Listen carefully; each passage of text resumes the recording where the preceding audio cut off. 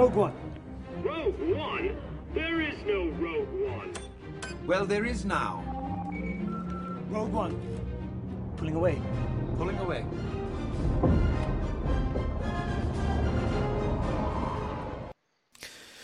Hello, folks, and welcome to Rogue One Radio. I am one half of your host team, Steve Long, and with me is the other half, the better half, Charlie Kirby. How you doing today, Charlie? Well, let's just leave it at the other half. Okay. Doing well, Steve. So we are now on our 9th episode of Rogue One Radio.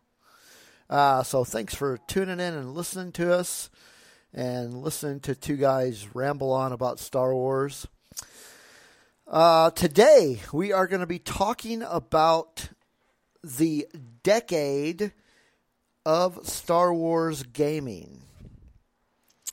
So we're going to be talking about video games, board games, role-playing games, anything that the gaming world had to offer in regards to Star Wars specific gaming. Before we jump into the news, however, let's go ahead and why don't you tell us where the folks can find us on social media and talk to us? Sure. You can find us on Twitter at Rogue1 Radio. You can find Steve at Otter272. You can find me at Charles PDK. You can check us out on Instagram at Rogue1 Radio. We're on Facebook at facebook.com/Rogue1 Radio. And you can also go support us on Patreon at patreon.com/Rogue1 Radio. And if you have any questions or comments, feel free to email us at rogue1radiopod, all spelled out, at gmail.com. Yeah, so the Patreon is actually pretty new. We just got it up last week. If you like the show, and you feel like you can support us financially, it's not a lot of money. Every little bit helps, though. So, go on and even if you're not supporting us, go find other podcasts that you like and support them, because the entire podcast community of Star Wars could definitely use the help and the support.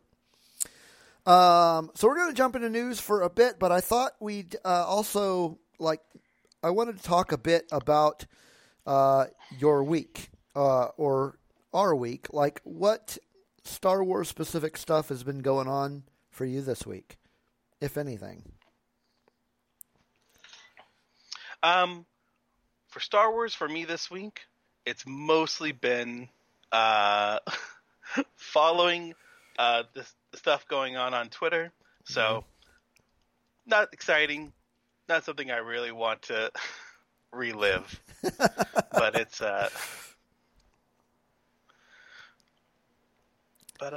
okay. But yeah, no, pretty tame week for Star Wars. Okay. For me. Well, I've been rewatching some of the seasons of Clone Wars.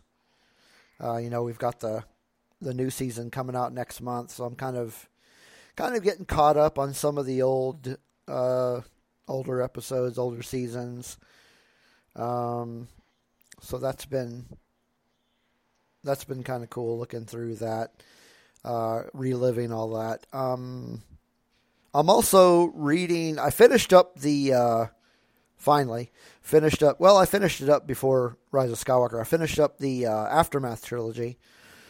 I did get that finished before Rise of Skywalker came out, and I am currently reading Lost Stars by Claudia Gray. I'd say I'm probably about 65% of the way through, so I may actually be done with that one pretty soon. And what do you think of that so far? I like it, but it's not what I expected it to be. I knew it was about these two friends that. Spoiler alert, by the way, if you've never read Lost Stars, I'm going to try not to spoil this for you too much, but just to be on the safe side, go ahead and wait till you've read it to listen to me. It's about these two friends that grow up on this nowhere planet, and they end up joining the Empire. They go to the Imperial Academy and whatnot. So there's a lot of time jumps going on, which I'm fine with. But I didn't realize how much of a almost to a point kind of a romance book. It's 100% a romance novel. Yeah, and I wasn't expecting that. But the story itself, I am enjoying, so that aspect doesn't really bother me all that much. I don't. Yeah. Yeah, it's very YA. Yes, I have noticed following that. them in their sort of high school, adventures, and then follow them as they're getting a bit older, and yeah, there's a lot of romance going on in there, but I like how it follows because they are both Imperials. One of them splits off to join the Rebels at a certain point. Yeah. Well, what's funny is he doesn't initially start out with the Rebels. He's like essentially kind of a smuggler. He defects from Yeah, he does defect, but he doesn't automatically go to the rebellion. In fact, up to a certain point, he hates the rebellion. He considers them to be terrorists. And that way of going to the Rebels makes so much more sense than almost anything else I've seen in Star Wars. Yeah. You wouldn't. It's a really hard jump to go straight from, working with the Empire to just joining the Rebels. Right. Because those people have killed your friends and stuff. Yeah. And it's such a good novel for showing how these major events, because I think it basically follows from the original trilogy to the Battle of Jakku. Yeah. It starts off way before the Battle of Yavin, because they're still kids, so it's like Rise of the Empire time period.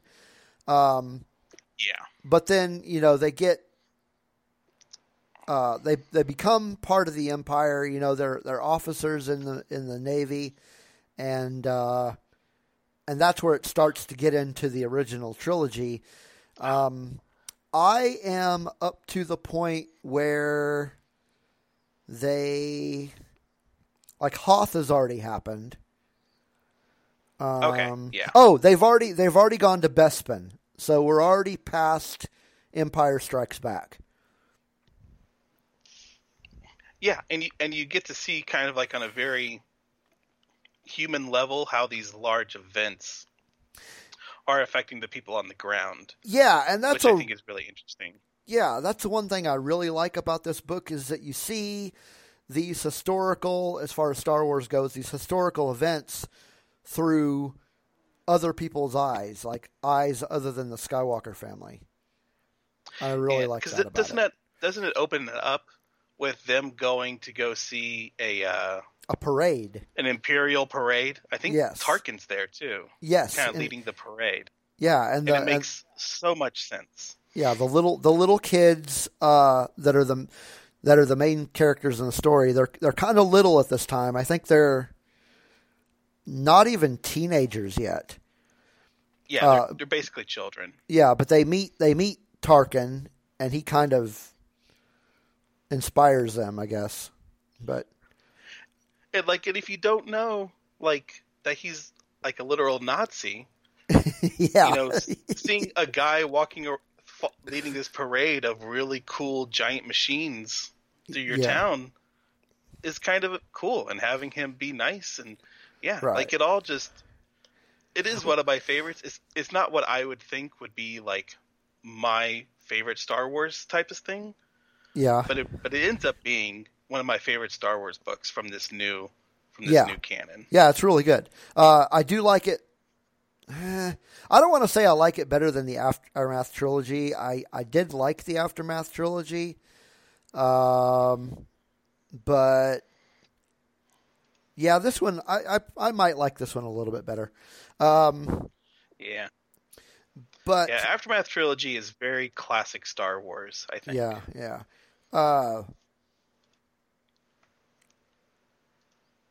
But yeah, at this point, people at this point they really think of the Empire as the saviors. I mean, they stopped the Clone Wars. They stopped this war. So finally this war is over and we can get back to normalcy. And they really think of the Empire as the saviors of the galaxy. And at this point, don't realize that they're a bunch of giant turd bags. Yeah, and why wouldn't you? Yeah.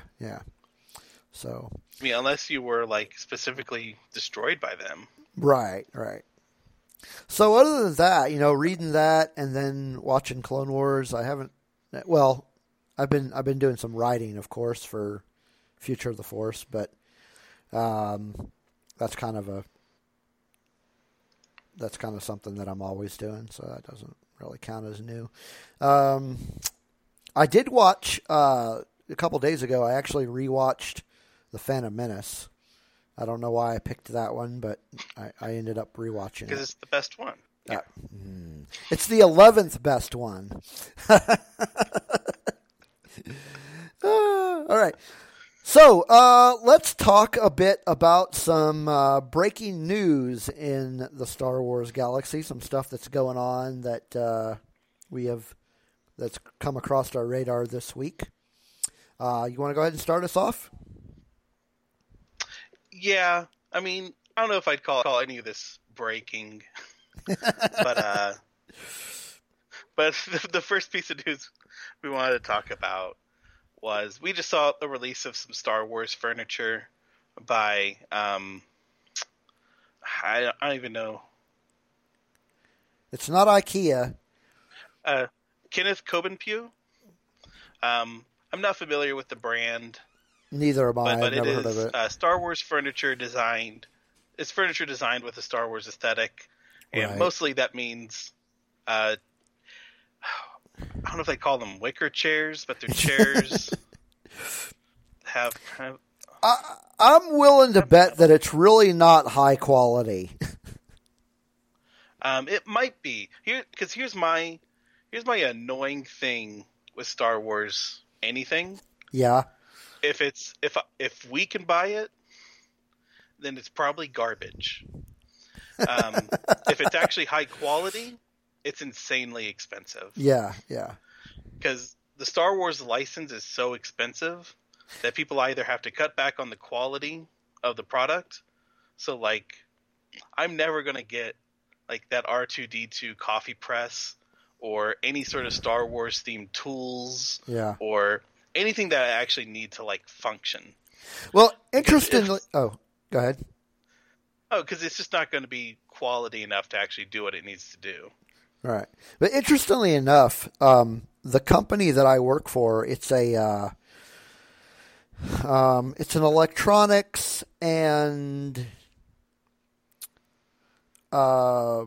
lighting and power company that we make like power items and lighting items and consumer electronics.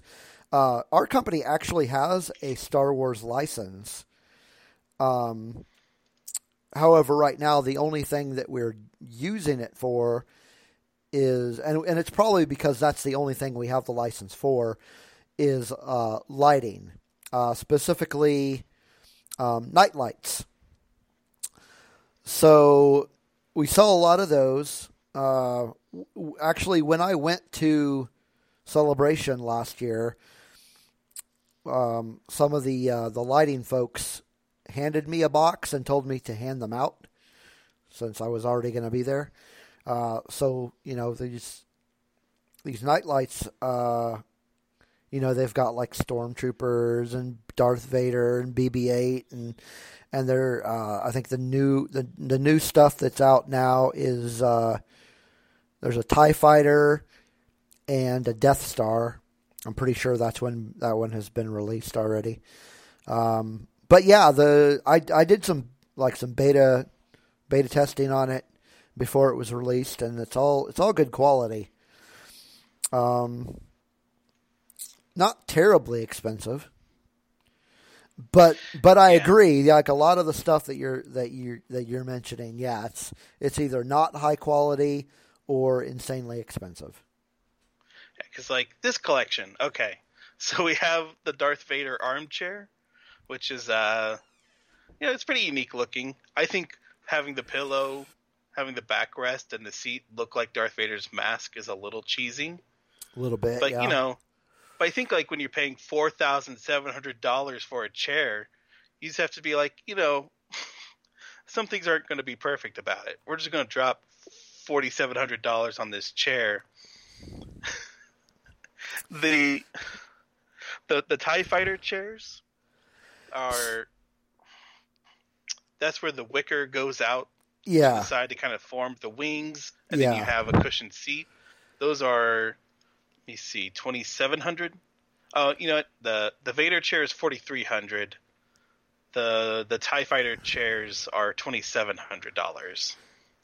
See, now, if I was made of money, I would probably get the TIE Fighter chairs.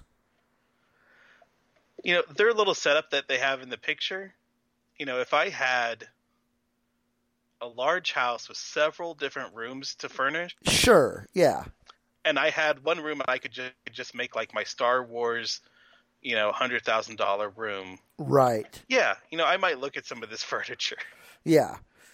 But neither one of us are independently wealthy, so I don't see that happening anytime soon. But I don't know. So yeah, that's kind of my mix. I almost don't even care to look at some of this type of stuff just because it's so far out my price range. Yeah. And it has to be really special for me to just want to look at it. And like I said, so much of like Star Wars functional merchandise is just not worthwhile. I'd rather just get Black & Decker and yeah. Yeah, there's a lot of. But anyway, that's my rant. Yes. So then, the rumors have continued about what the next Star Wars movie will be based on.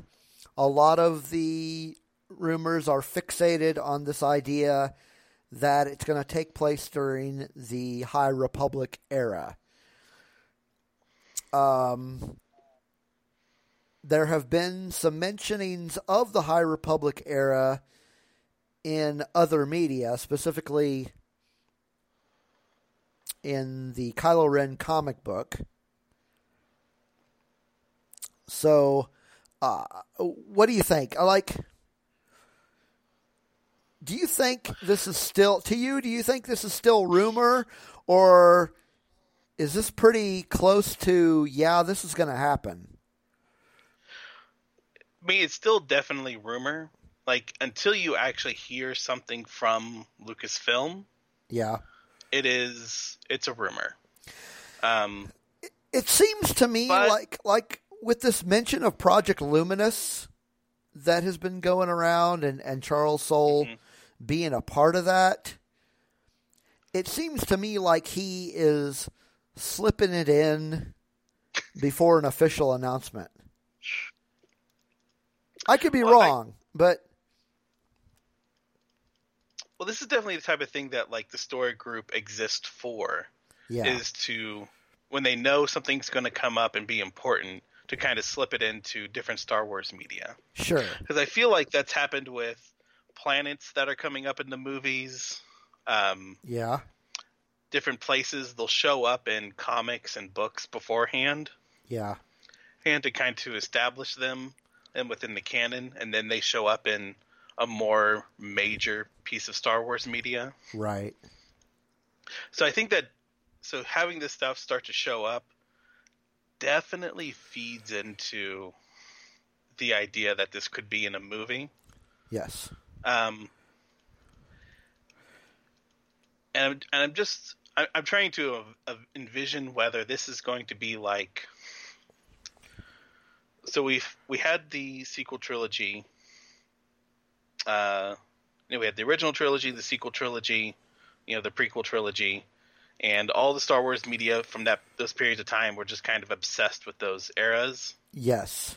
The sequel trilogy era, I think, has actually probably been the most messy, just because it didn't feel like there was a lot of media actually taking place in sequel trilogy era. But point being, are we going to move our comics and our books and our games to focusing on this High Republic era? I think initially no, because we just started a new Star Wars flagship comic book title that takes place between Empire and Return of the Jedi. We have a Darth Vader comic coming out, a new Darth Vader comic coming out, takes place during the same time period. And in April, we have the Dr. Aphra comic restarting with a new #1. And as far as I know, that's going to be taking place during that same era. So, as far as the comics go, with the exception of the Kylo Ren comic book, which of course takes place between Return of the Jedi and Force Awakens, it seems like the era that they're focusing on in the comic books is between Empire and Jedi. Now, that's not to say they can't start exploring that era in the books. Or that doesn't even mean they can't do new comic books other than these three that are in that era. Yeah, because these could just be like, the flagship.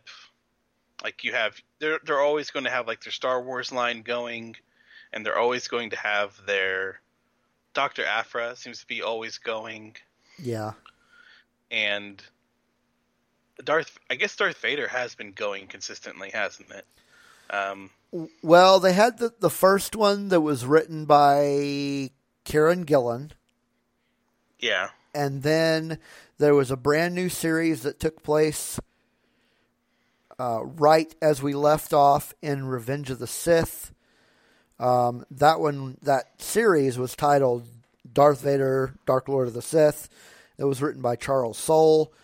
And then when that book ended, we did not have another Darth Vader book, Darth Vader comic book. So this will be the first Darth Vader comic book since that one ended. And it's been gone for a little bit. Yeah. So, but we also have, 2 years before this movie would be coming out. Oh, sure. December of 2021. Yeah, definitely. So we could go through, a cycle or two. Yeah. Yeah. The comics before it even comes out. So yeah, I'm curious because if they do that, kind of move everything to this different era of Star Wars, man, that will actually be, I think, pretty bold, depending on the choices they make, because they'll be abandoning just a lot of the stuff that they've been kind of leaning on for the past, I don't know, maybe less than 10 years since they've owned the license. Yeah. They've leaned very heavily on the original trio. Sure. They've leaned very heavily on original trilogy aesthetics. And it's not to say they haven't released like prequel trilogy type stories and books. Yeah. Books and those sort of things, but they've very much been focused on the original trilogy since then. And even the sequel trilogy is still sort of, I think, a trilogy about dealing with, Yeah. their ties to the original trilogy. Right. So yeah, jumping away from that is going to be a risk. I think, I got to think that Lucasfilm and Disney know what they're doing, and they're, I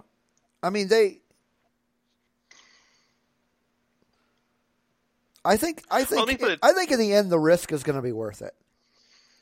Well, let me put it this way, because as someone who's just interested in Star Wars and creative projects happening, that sounds great to me, right? Yeah. But going to that era may not be as wildly and crazily popular as doing stuff that is related to the original trilogy. If you're trying to introduce new characters, a new era, and trying to get people excited about that without having, ties to the original cast, you could lose a certain section of Star Wars fans or just general audience fans. Yeah, possibly. But one of the rumors associated with is that Yoda will still be in it. Oh, right. Yeah. So that could bring back some of the original fans. And not that I've heard any rumors about it, but it could very easily bring in Maz Kanata as well. As long as she's been alive. So that could possibly bring in some of the sequel trilogy fans. And and you could ground it in that, but those certainly aren't characters that... No, not as main characters, but at least to kind of tie it in. Yeah. Say this is still a Star Wars film, so... Yeah, I guess I'm just thinking, you're just not going to have a Chewie we're home moment. No. With these trailers or movies.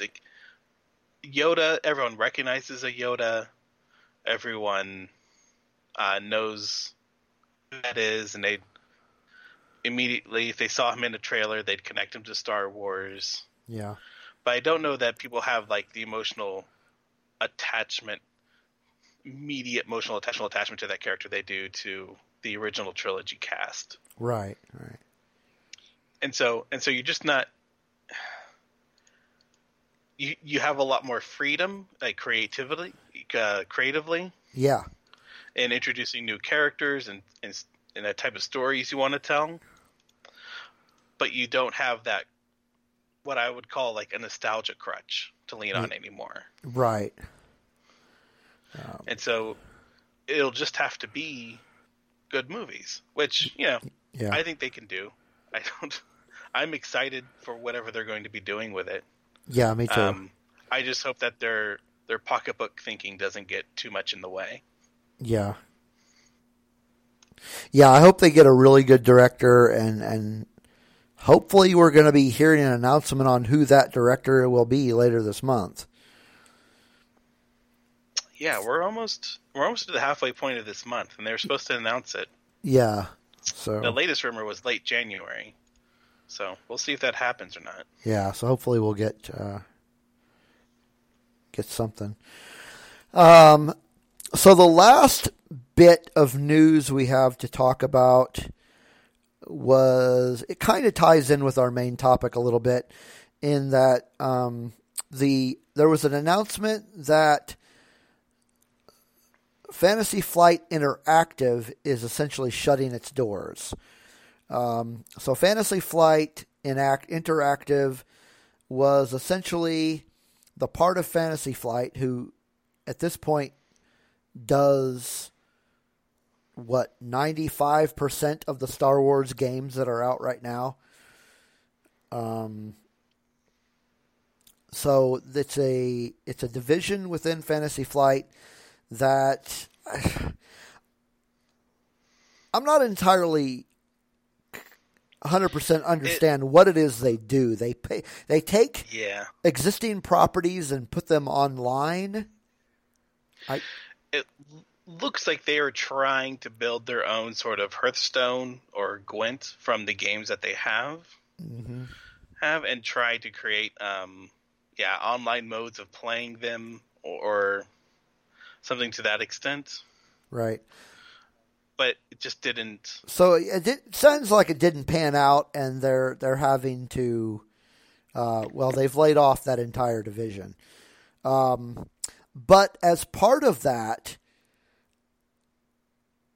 nothing has been, as far as I've seen, nothing has been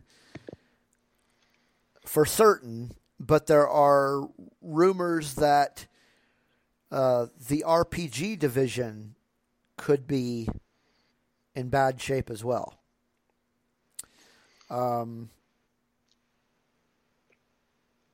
I think at the very least, one thing that I've heard or read is that the designers of the RPG division are not necessarily being laid off, but they are becoming more freelance. Have you heard anything else about that?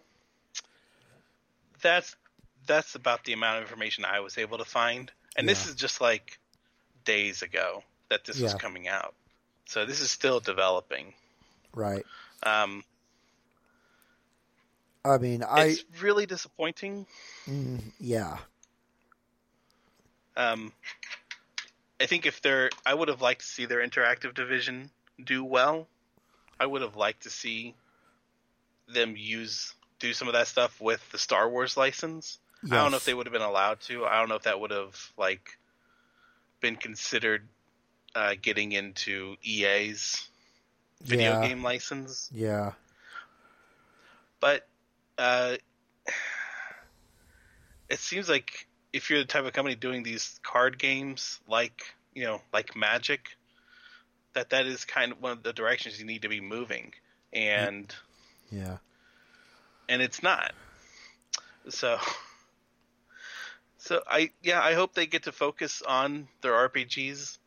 It looks like their miniatures are doing well. Yes. I just don't like to hear that the people working on something that I love are having to struggle to do it. Freelance work is not great. No, it's not. I've done it before. It's I'd like to know that they have good health care, they're getting benefits, they don't have to worry about their families. But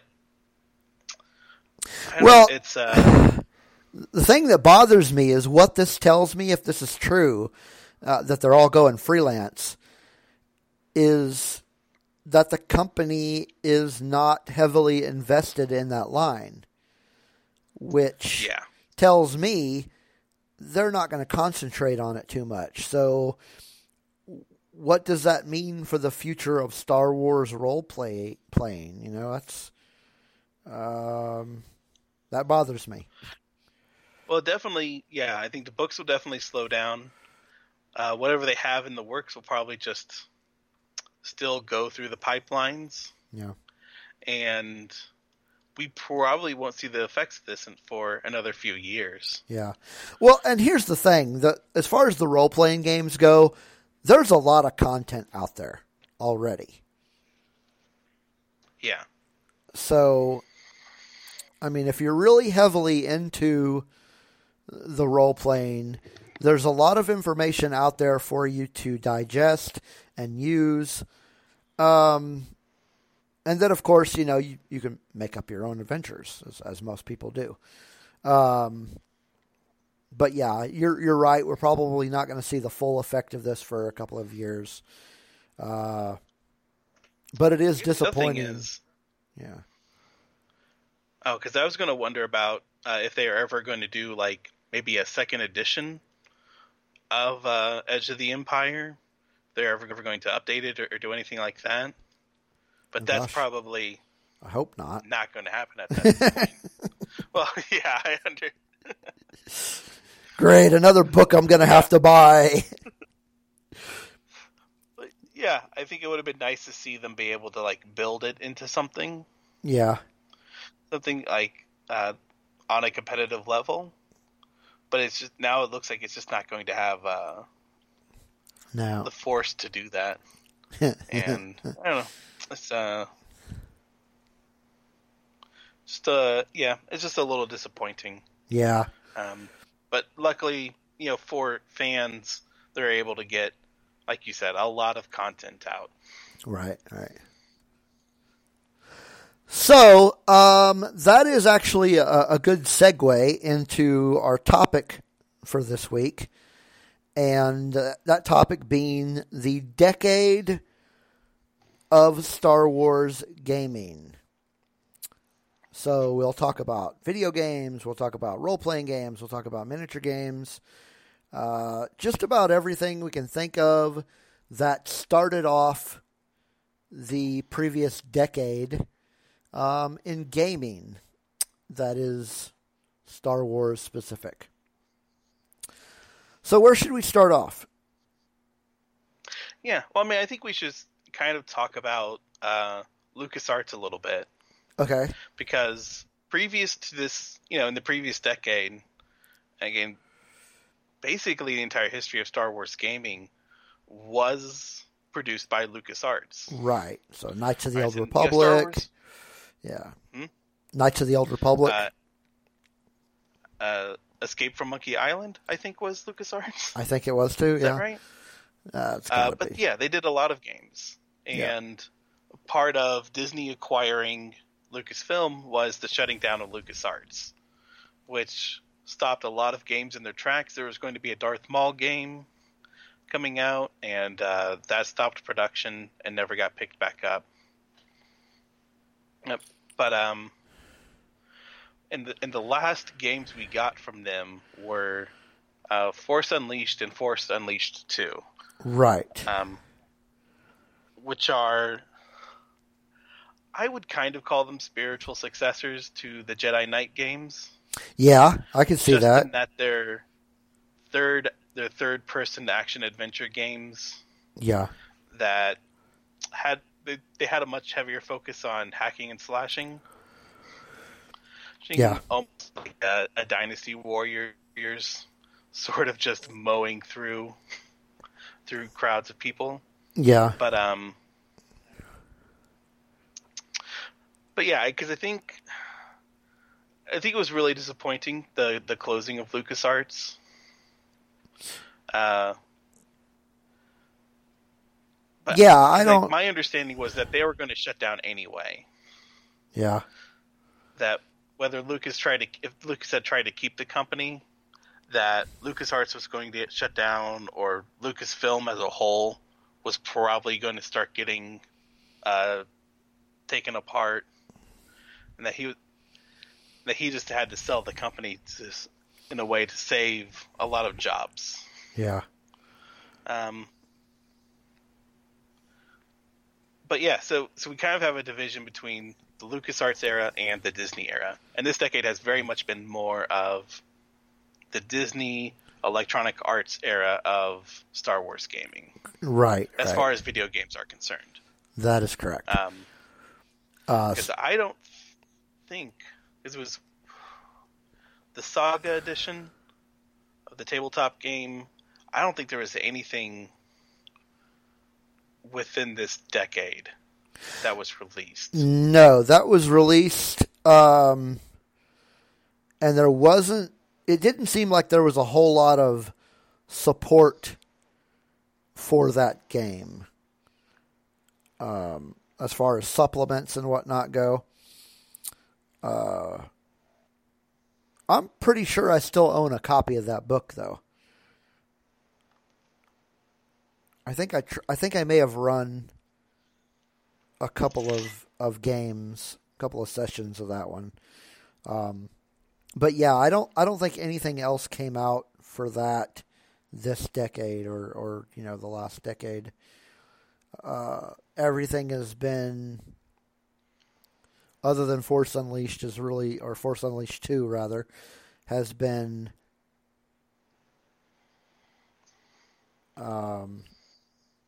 as far as role-playing games, has been Fantasy Flight. Video games has been Electronic Arts. With the exception, of course, of the MMORPG Star Wars The Old Republic. That, I think, is still highly controlled by BioWare.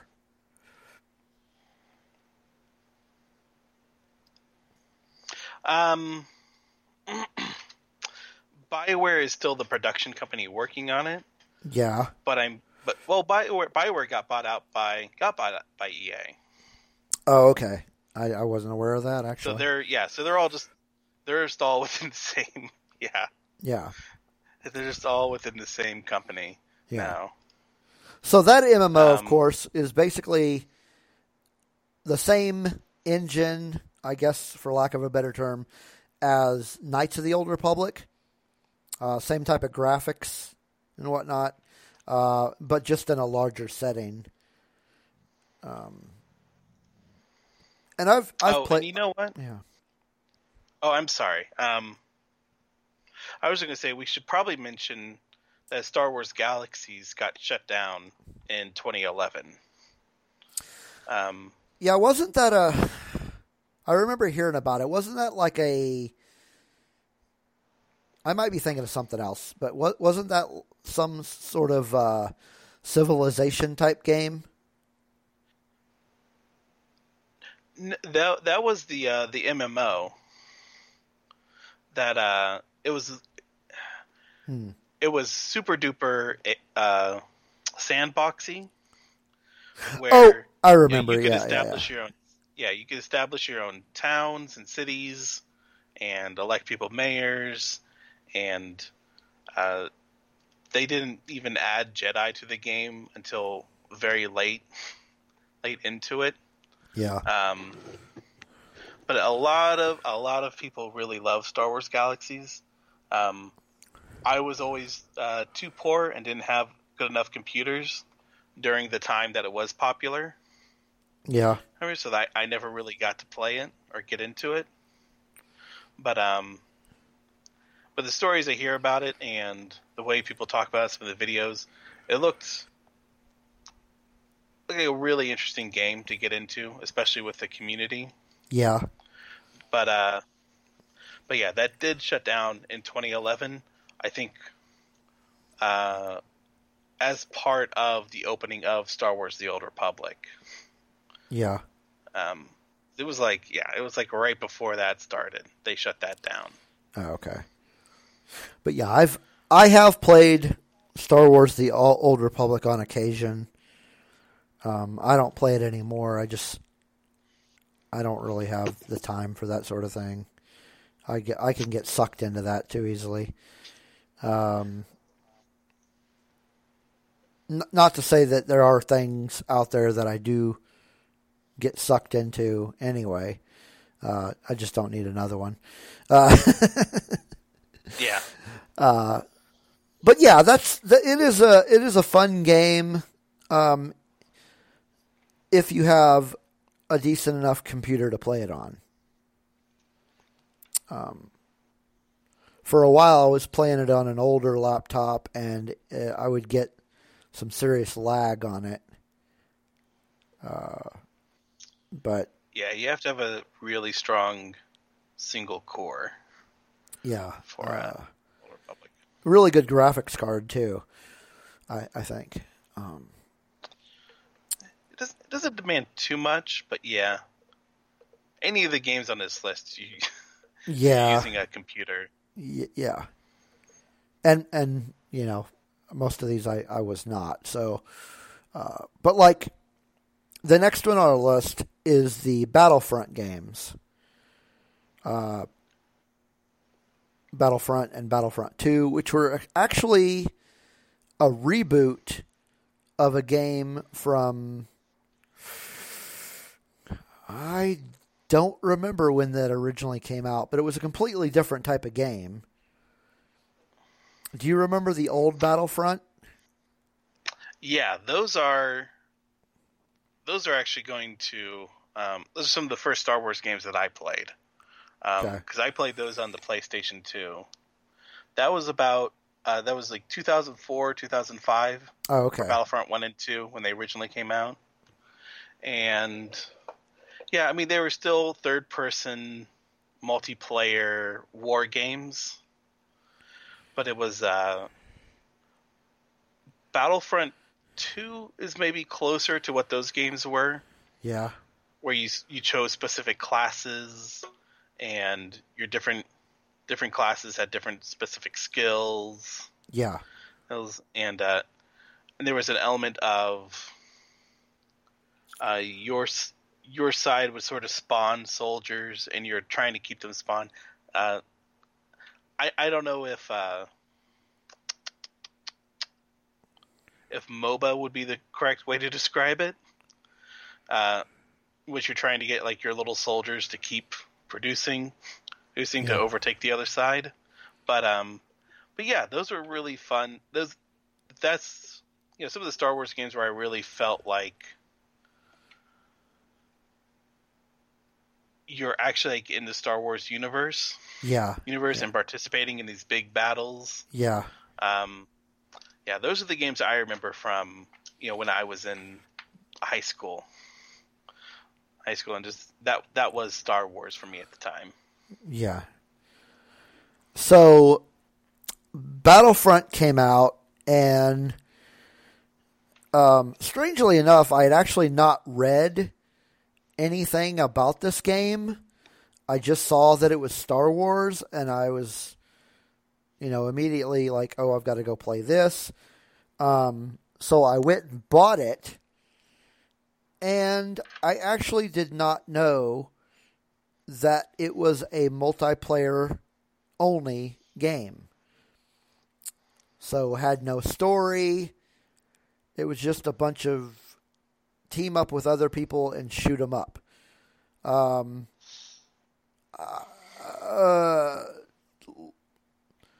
Least to say, I was not happy with that, and I was very upset that I bought that game. Because at that point, I didn't even have, the PlayStation, whatever the PlayStation thing is called that allows you to do multiplayer.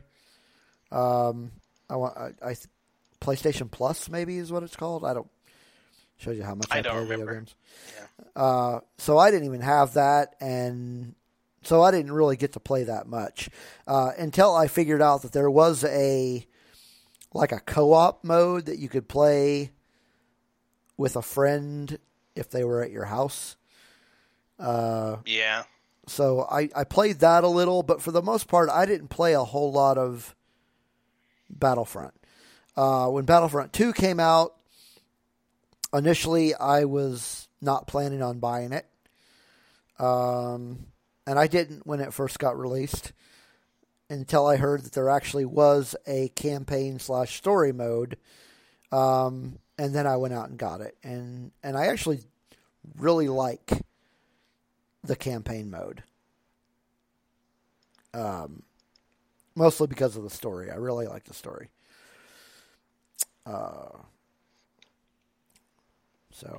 Yeah, the campaign mode of the second game is, I think, pretty fun. It's like short, 6 hours. Yeah. I don't know if I'd call it some of the best Star Wars gaming or anything, but it's certainly fun. Yeah. Fun and continuing from the Inferno Squad book that came out beforehand. Yeah. And I think it's a pretty good continuation of that story. Definitely. I'm not that into FPS shooters or multiplayer shooters, I should say. Yeah. I'm just not that competitive. Because I think I bought both these games whenever they were a little bit cheaper. And just, I put a lot of hours into the first Battlefront game when I look back at it. and I think that's solely just because there was nothing else Star Wars gamey at the time besides just going back to old games. Yeah. But and that's like 2015. Force Awakens is just out. Star Wars hype is at its highest, and you want to do some Star Wars, and all you got is this Battlefront game. And Yeah. I play on a PC, so I can do the multiplayer without extra cost. But yeah, they're not games that I feel any particularly strong feelings about. Yeah. I'm mostly annoyed with them for just taking up space. For like, you could have put out some for really wanting some meaty single player games with actual story driving them. Yeah. And these are just easy money grabs. Sure. Yeah, I can see That's not that. to say, there's a lot of work put into those games. The environments are beautiful. The details they put into the weapons and the ships are just fantastic. Yeah. I wish those were environments that I could just explore. Yeah, definitely. And not have to worry about people shooting me in the face while I just go look around Cloud City. Yeah. Because it looks amazing. And the work DICE put into those games is immense and amazing. Yeah. And I don't want to take away from that. It's just the way EA puts out games like that is just not my cup of tea. Right. Sure. Yeah. Especially when it's just not a genre that I'm that into. You mean the first person shooter? Yeah, multiplayer Genre? competitive. Yeah, type yeah. thing. No, Yeah. I'm not a big fan of the whole multiplayer thing. Which is why when it first came out, I was not a huge fan of Fallout 76. Oh, yeah. I was a huge fan of Fallout 4. Loved that game. And I was excited about 76, and then it came out and it was like, no. But yeah, back to Star Wars. The next game, speaking of, well, not necessarily a money grab, but you probably need a lot of money to be able to play it. And that would be Vader Immortal. Like you were mentioning before the show that not only do you need the Oculus to play it, but you need a really strong computer to play it. A pretty beefy PCC to actually run any sort of VR stuff. Right. And so you already... I mean, if you're already like a gamer, like I could probably run VR on my computer, but I wouldn't feel good about it. Now I Because wonder. like dropping the money for an Oculus Rift is just sure, like, yeah. But I wonder if they've thought about taking this to PlayStation, because PlayStation has its own VR.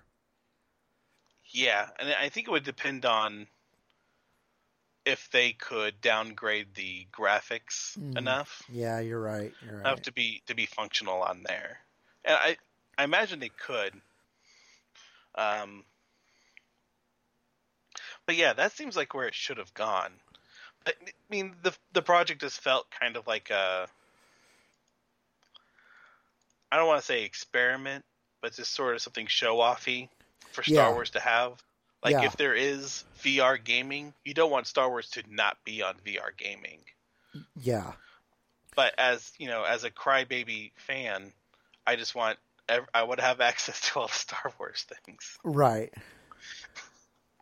And so it feels a little annoying, but I also understand, like, VR gaming is a thing and you don't want to not be there. Yeah, you got to get on that bandwagon because somebody out there wants to play a VR game that is Star Wars. So I did get a very short sneak peek of this while I was at Celebration last year. And as interesting as it looked, at that point, I don't think it was something I was going to spend my money on. When it came out, it's just not. I don't want to spend extra money for the Oculus just to play Vader Immortal, because I can almost guarantee you that I would not play anything else with an Oculus Rift. So it seems like it would be a waste of my money. Yes, yeah, that's my other concern with VR, is that right now it doesn't feel like it has enough games that I would actually want to use it. It feels kind of like the Wii, where right now I think it still feels like novelty. And until there's like some landmark games on there that you have to try, and there's a price point that is reasonable, it's just not something I'm particularly looking at. Right. So at this point in time, I don't see myself ever owning Vader Immortal. Yeah. By the time that VR is commonplace, Vader Immortal will probably be defunct. It'll be like going back and playing a classic game. Right. So the last video game we have on our list is pretty new, and that is the Jedi Fallen Order game, which I have finished it. I don't know if you have yet. I think the last time we talked, you still had not finished it. I'm closer. I've looked at the ending and you just see how the story goes. Yeah. I think my final verdict on it, technically without finishing it, is it's a pretty good above average Star Wars game. Okay. I like it. I like it fine. How do I put it? I think what a lot of the mechanics in the game and the actual gameplay is really innovative and really good. And I think they've taken lots of different pieces from other styles of games and used them in really smart ways. Yeah. As far as like platforming and puzzling and a combat system that's designed around being protective. Yeah. Than being more defensive. Which I think feels closer to real lightsaber battles. Like, I feel like if you're actually using a lightsaber, you're going to be a little more careful than just Force Unleashed style spinning around all over the place. Right. But I still feel like, as far as like, I don't think the story does anything amazing. I don't think Cal is that intriguing a character. But it's not like there's something bad about it. It's just not like transcendent. But for the Star Wars games we've gotten recently, yeah, it's amazing. Yeah. It's probably the best Star Wars game of the decade. Probably. So that leads us into other types of Star Wars games. We have one here. It was an arcade game called BattlePod. I have not seen this game.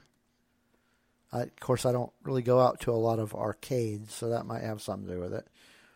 I mean, to be real, there's like, what, Dave and Buster's? And Main Event is another one. Yeah. I just don't feel like there's that many, like, arcades anymore. No. That aren't primarily focused on sort of coin-sucking ticket games. Right. Yeah. But yeah, when I looked this up, it looks like a refresh of the I think late '90s Yeah. Trilogy arcade game. Yeah, I think you're right. And where, because you're still you're flying an X-wing through the Death Star battle, the Empire Strikes Back, Walker Assault, and the Return of the Jedi, blowing up the Death Star and doing doing speeder chase on Endor. Yeah. Which I remember. I think all those being in the original Trilogy arcade game. I think you're right. And which I did play a lot of. Not well, and but I did. Yeah. What do we have next? Yeah, this one is something we're very, very intimately experienced with. I think would be one way to say it, and that would be the Fantasy Flight role-playing game, which consists of three different, not really three different eras, but three different takes on the game. You've got Edge of the Empire, where you play as outlaws, smugglers, miscreant types. Age of Rebellion, where that's more focused on the war part of Star Wars. You play soldiers and spies and that sort of thing. And then Force and Destiny, which is more focused on the Jedi. Now, all of these three can be played together, but they have separate books, if that makes any sense. I think each one also introduces a different mechanic. As Edge of the Empire, you have your obligations, right? Basically, where you owe money or you have some sort of problem. Right. Age of Rebellion has, it's not honor points, it's something,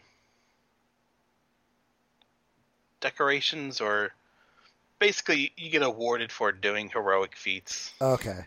See, I wasn't aware of that because the only And- one that I've played is Edge of the Empire. Yeah, and then Force and Destiny has like a morality thing to it. Yeah, that makes sense. Which focuses basically on a smuggler with obligations, a soldier trying to be a war hero, yeah.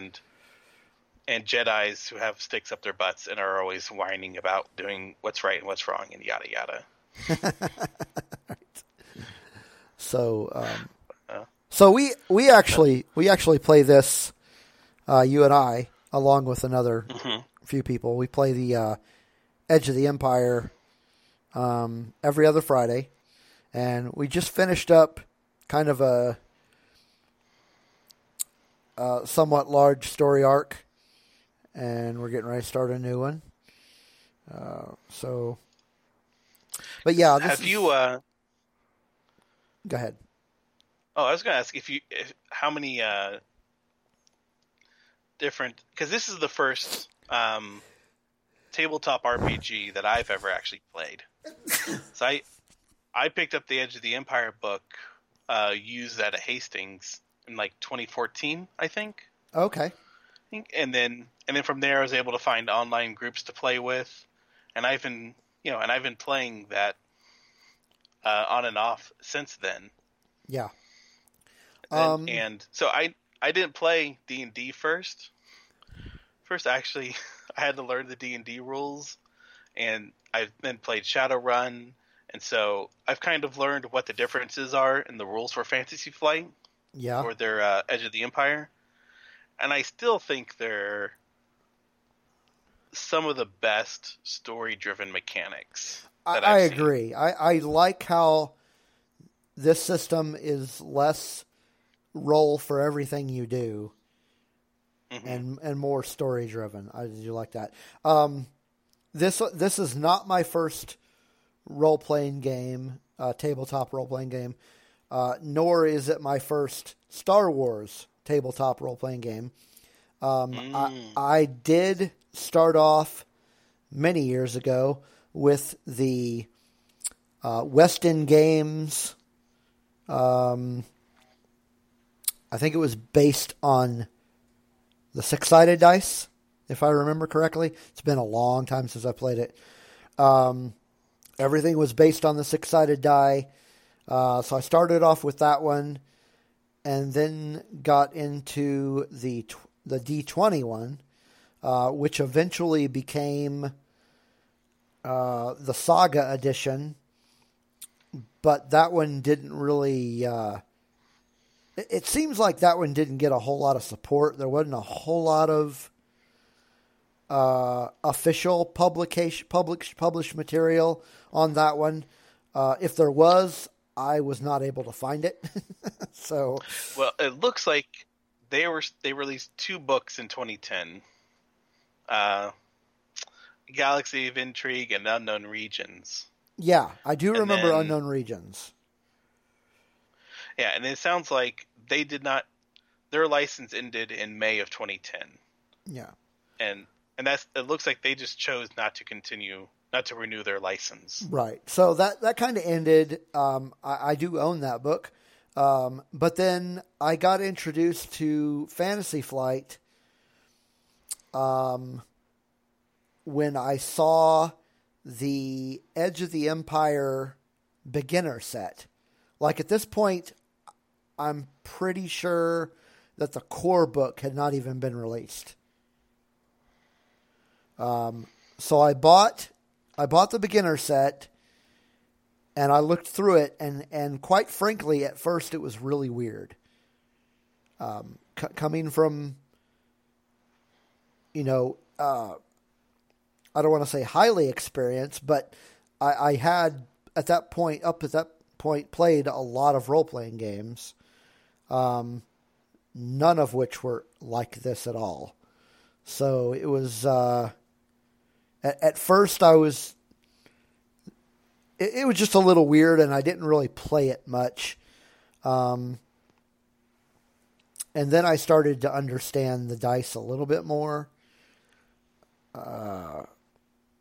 And unfortunately after that, I got to the point where I wanted to play it, but couldn't find anybody locally to play it with. And had I known about these online groups, then I probably would have had a lot more experience playing it. I mean, even now, I haven't found any online groups to play with, but I kind of want to, just to get a little bit more into the woods, so to speak. Because this also, it looks like the first rule book was published in June of 2013. So, yeah, I probably picked it up in 2014. But this also spawned one of my favorite, live play podcast, which was Campaign. Okay. And they carried their story on for a few years. Oh, wow. They're actually the podcast that actually got me to watch the Clone Wars, because they would mention a lot of lore from the Clone Wars. Oh, wow. So I went ahead and caught up on that. And Edge of the Empire, I think just has is really central in my sort of modern, my recent Star Wars fandom, I should say. Yeah. Because it's dealing with the outlaw element of Star Wars, underworld element. Yeah. Yeah. It's like I said, I think it's one of the best story mechanics. It's so focused on just letting the players try to be as cool as possible. Yeah. Trying to just do fun things and not getting bogged down in how many different directions your grenade blows up, and what is Right. the impact of each of those. And please roll for each leg to see if you can swim out of this hole. Yeah. Yeah, there's a lot of like just fun mechanics with it, I think. I agree. And like I said, there's a lot to it. If you wanted to get into it now, there's a lot of material. The only annoying thing I think about it is they don't publish PDFs of any of their books. Yeah. At least any of their Star Wars books, I should say. They release PDFs of their other lines, Yeah. but I assume it has something to do with the Star Wars license, Yeah.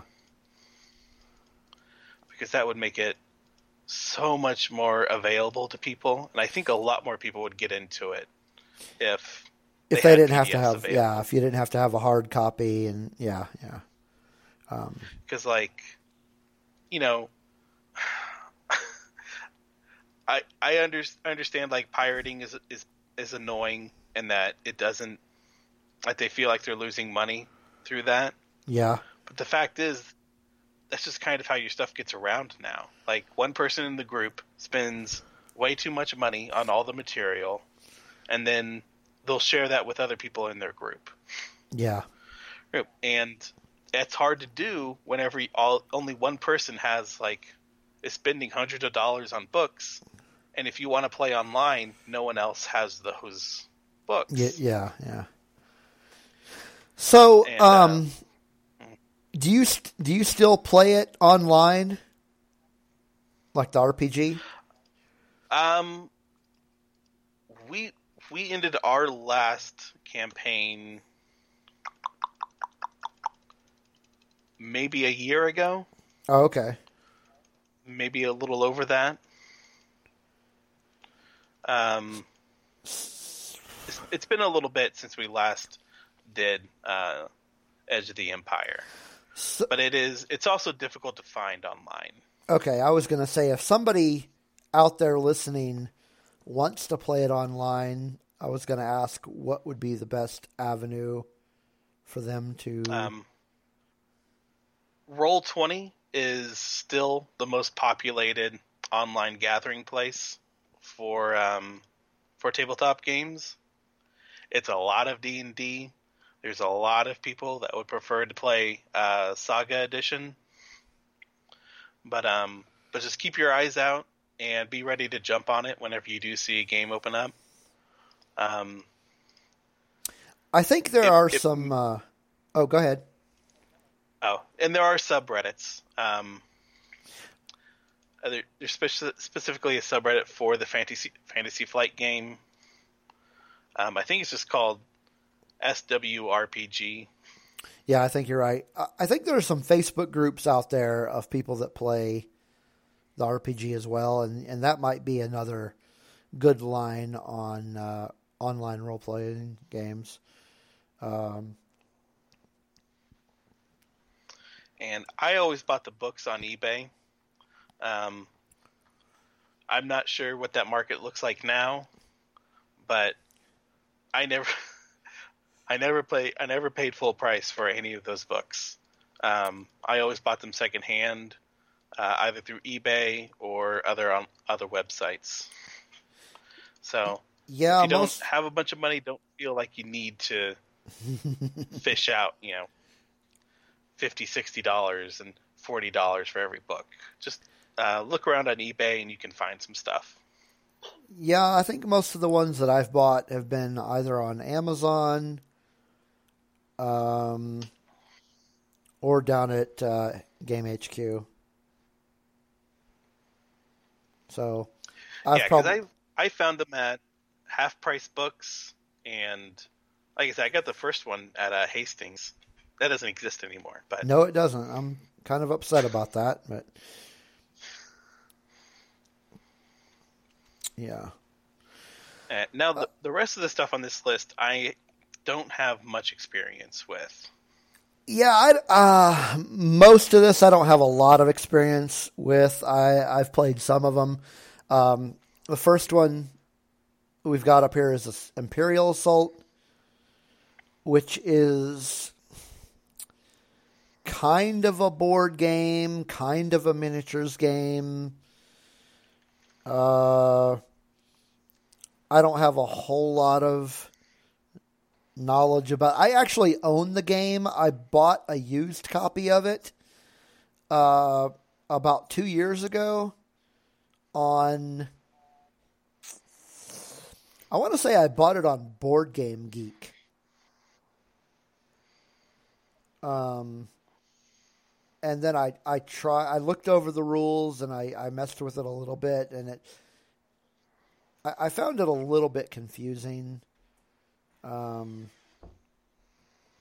Eventually I need to try to figure out how to play it, but there's just so much out there that I can play. I just found it kind of unnecessary to even try.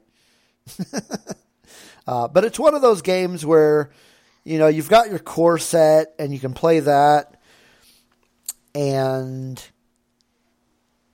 that's fine, but there's a lot of expansions. So it's another one of those typical like money suck games where if you really want to get into it, you've got to spend a lot of money on the expansions.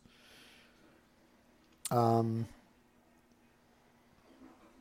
yeah, that's about all I know about it. I know that there's an app out there that you can get on your iOS or your Google Play that will actually walk you through it.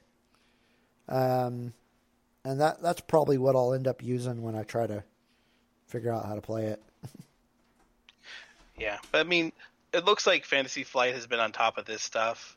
I will say the artwork for the Fantasy Flight products is always great. Oh yeah. Especially the miniatures on the miniature games, I know look good. I never played with miniatures. If you are into board games and into miniatures, there is a really good podcast called the Johto Cast. Yes. Who focuses on these types of board games and stuff, and I really like them. Yeah, they're. If you want a podcast that is focused on Edge of the Empire, for the mechanics, they talk about the mechanics and building characters and that sort of stuff. The Order 66 podcast, I think their Edge of the Empire focused one is on D20. And you can just Google both those guys and you'll be able to find their podcasts. Yeah, Johto Cast I've listened to quite a bit. And I have listened to the Order 66 a time or two. Both are good podcasts. But yeah, and if you're interested in those aspects of them, Exodus Gaming, those are two podcasts I really do recommend. Yeah. If you just want to hear people playing the Fantasy Flight RPG games, the Edge of the Empire campaign podcast, you'll have to go a little bit further back. They've changed games now. They ended that campaign a little while ago, but it's a lot of episodes. But they're all what do you call it? I think at least 2 or 3 of the cast do improv comedy. Oh, and so yeah. They're kind of professional comedians. Okay. And they work to make like an actual like cohesive story throughout the campaign, and it has some really emotional parts. Almost all of it's really funny, and I always got a lot of inspiration from that game. Oh, that's cool. The campaign podcast, if it's something else for people to check out. Good deal. So this next one is more what you would call a traditional board game. There is a slight RPG aspect to it, just slightly. It's called Outer Rim. Just came out last year. I first heard about it at Celebration. Fantasy Flight, I went to their booth and they were doing playtesting for it. And I played a few games and I really enjoyed it. Wasn't able to get my hands on a copy because every time I went back to their booth to, like, they would have copies of it every morning for you to buy and take home. But I never made it on time because by the time I got there, they were already all sold out. So never got it, but I enjoy this game, and I actually wrote a review of it over at Future of the Force. But I like it. I think it's a well-crafted game. The artwork on it is good, and I just like the premise of it. It's a fun board game that puts you in the driver's seat, so to speak, in some ways, quite literally, of a ship, and you're basically flying around doing jobs, and the objective is to gain a certain amount of infamy.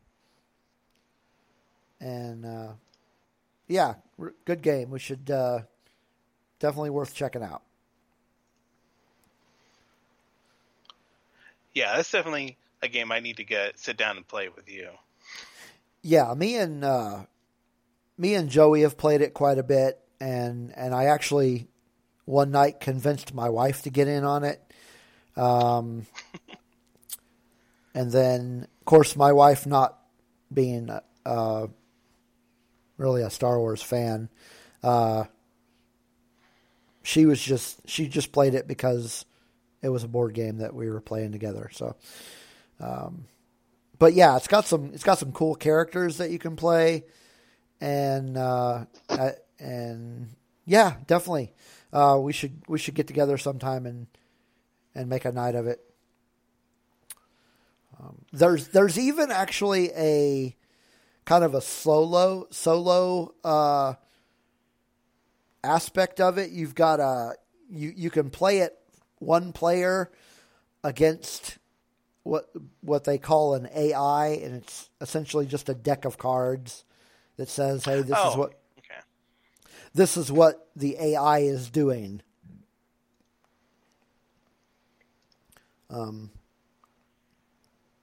I've never played you tried the solo. that yet?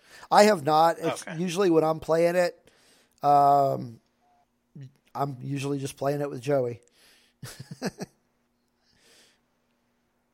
So, Yeah, I wonder if that would. Sorry. Oh, no, go ahead.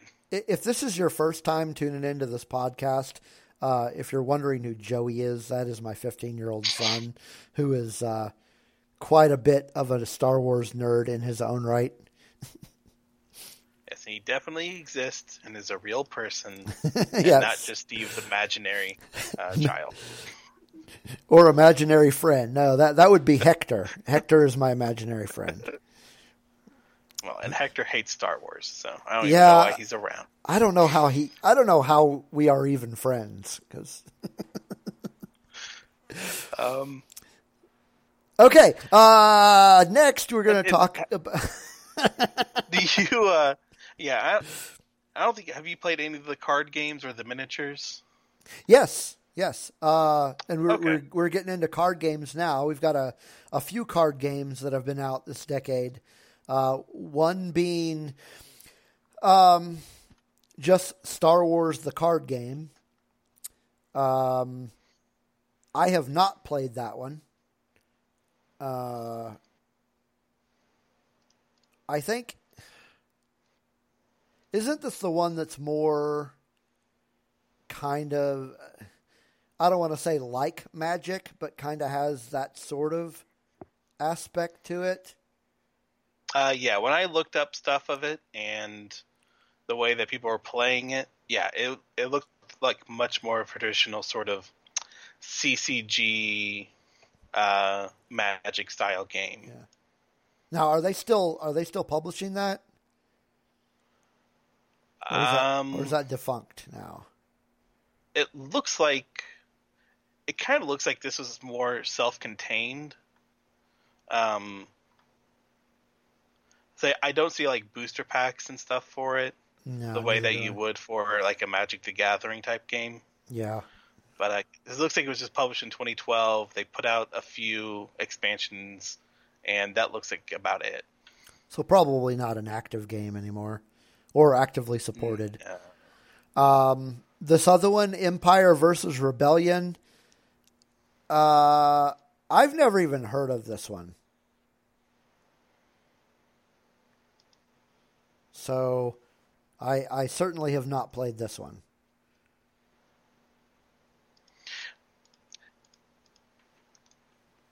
Yeah. I think it just looks like when I looked it up, it just looks like kind of more of the same. Yeah. Like I said, the only thing on here, it still looks like kind of self-contained. Looks like it might be meant for just like a couple players. Yeah. Yeah.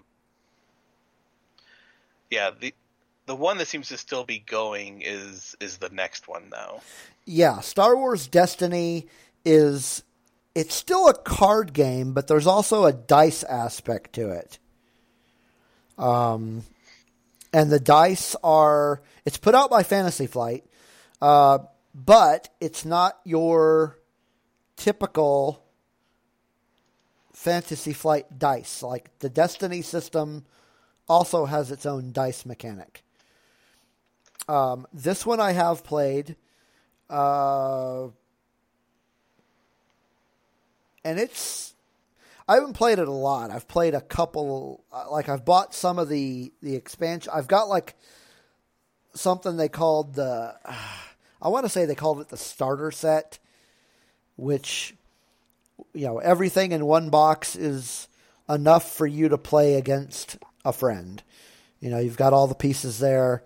So I have that. And then I also have a couple of the boosters. So I've played that a few times, and I do like it.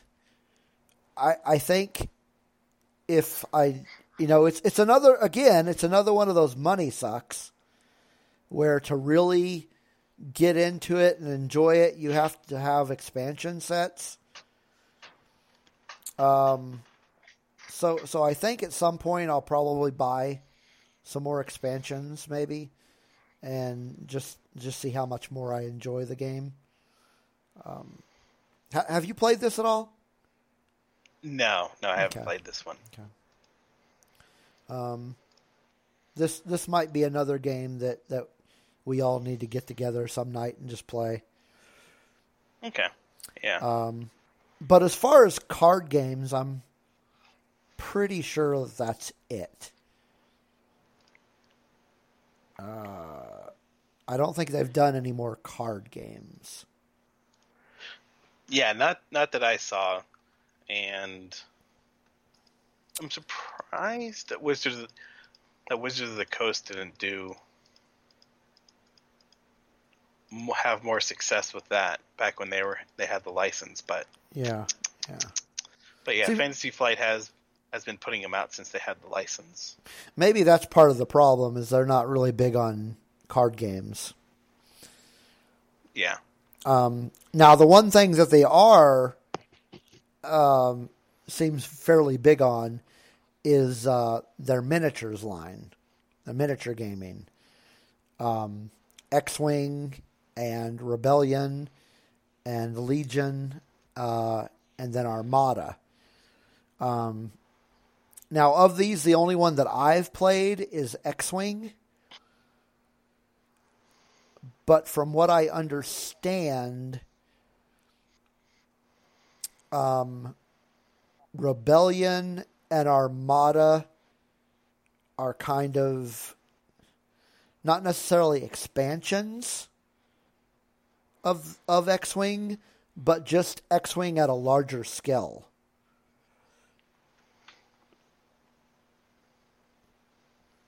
So with X-Wing, when it started out, is the core box had one X-Wing and then a couple of TIE fighters, and so you fought against each other. One player would play one side and one the other. But this game has gotten it's gotten a lot more expanded. They've got a 2.0 version now, which really is the only one that's supported anymore.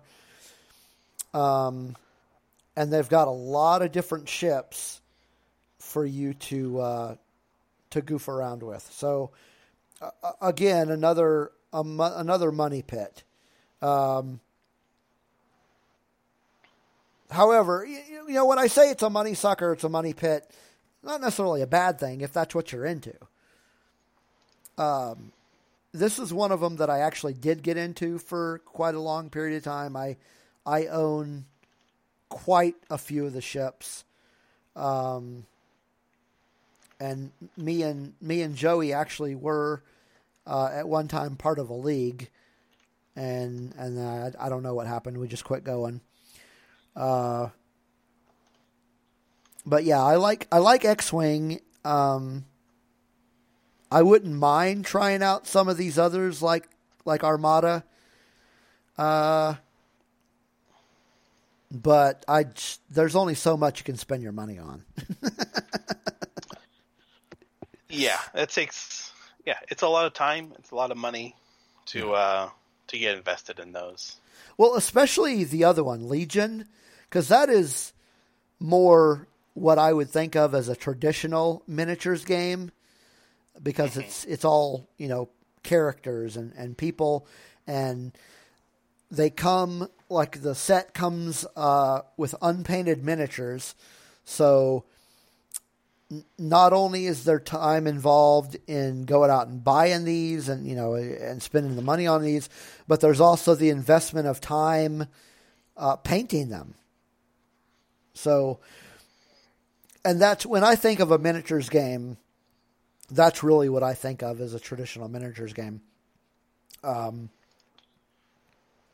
I kind of wonder. Oh, yeah. I was just gonna say I kind of wonder how 3D printing will affect the miniatures market coming. Once 3D printers are more affordable for people. Yeah.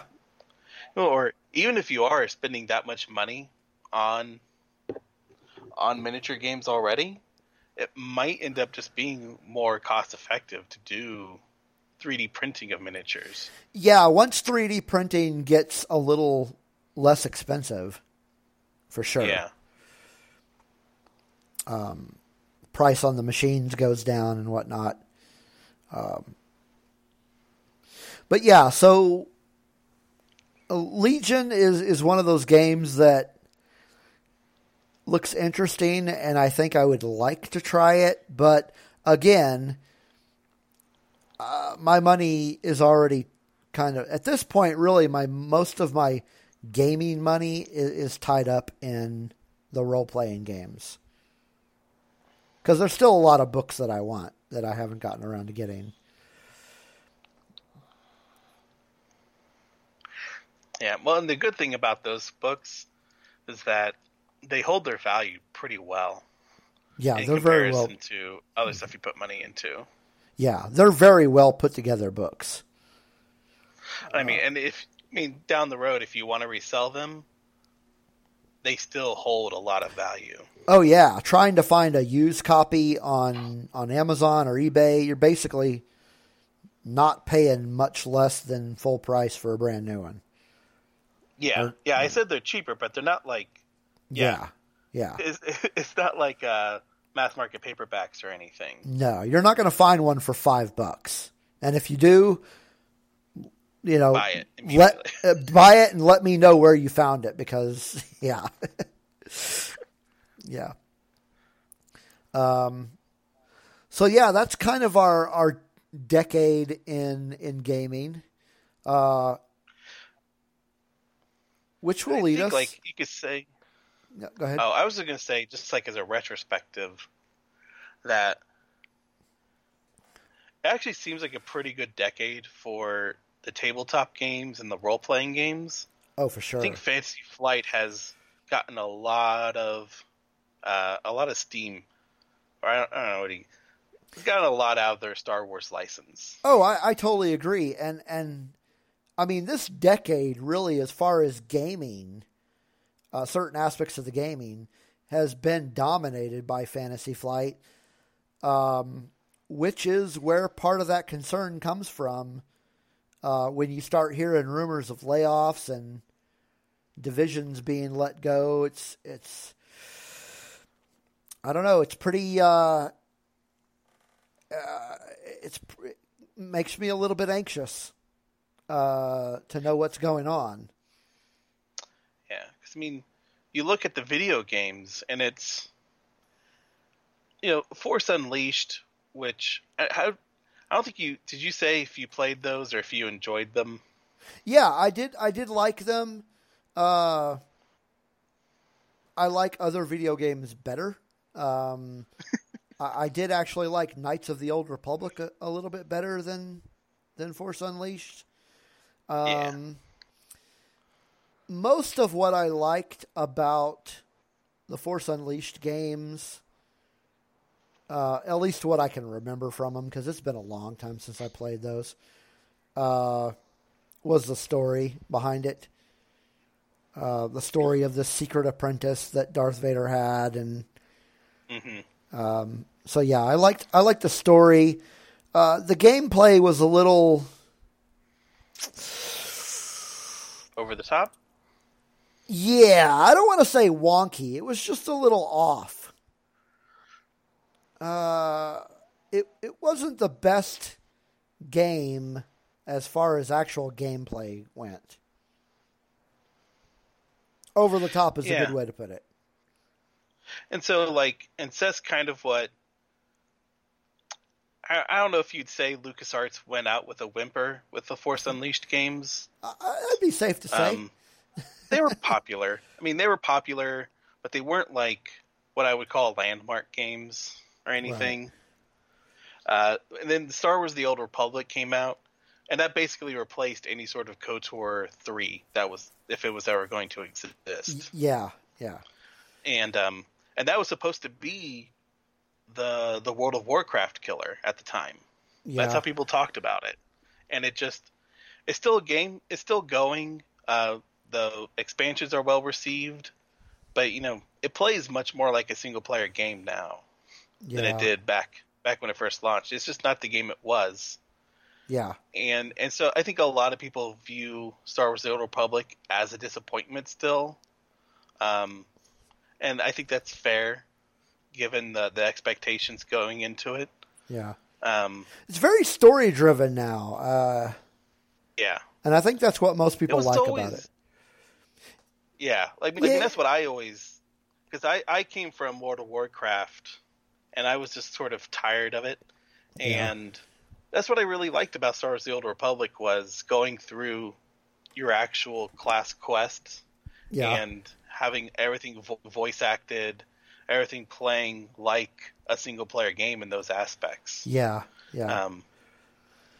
It was just not very innovative as far as actual MMO mechanics. No, and to be quite honest, the graphics are not the best out there.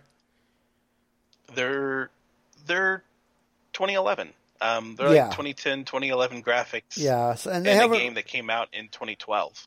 Yeah, so they're not really. They haven't really bothered to update the graphics. But I don't know. Why would they? I guess I don't know. Well, because I don't know. This is getting to the Star Wars: The Old Republic too much, but they used someone else's engine. They used the Hero engine instead of making their own.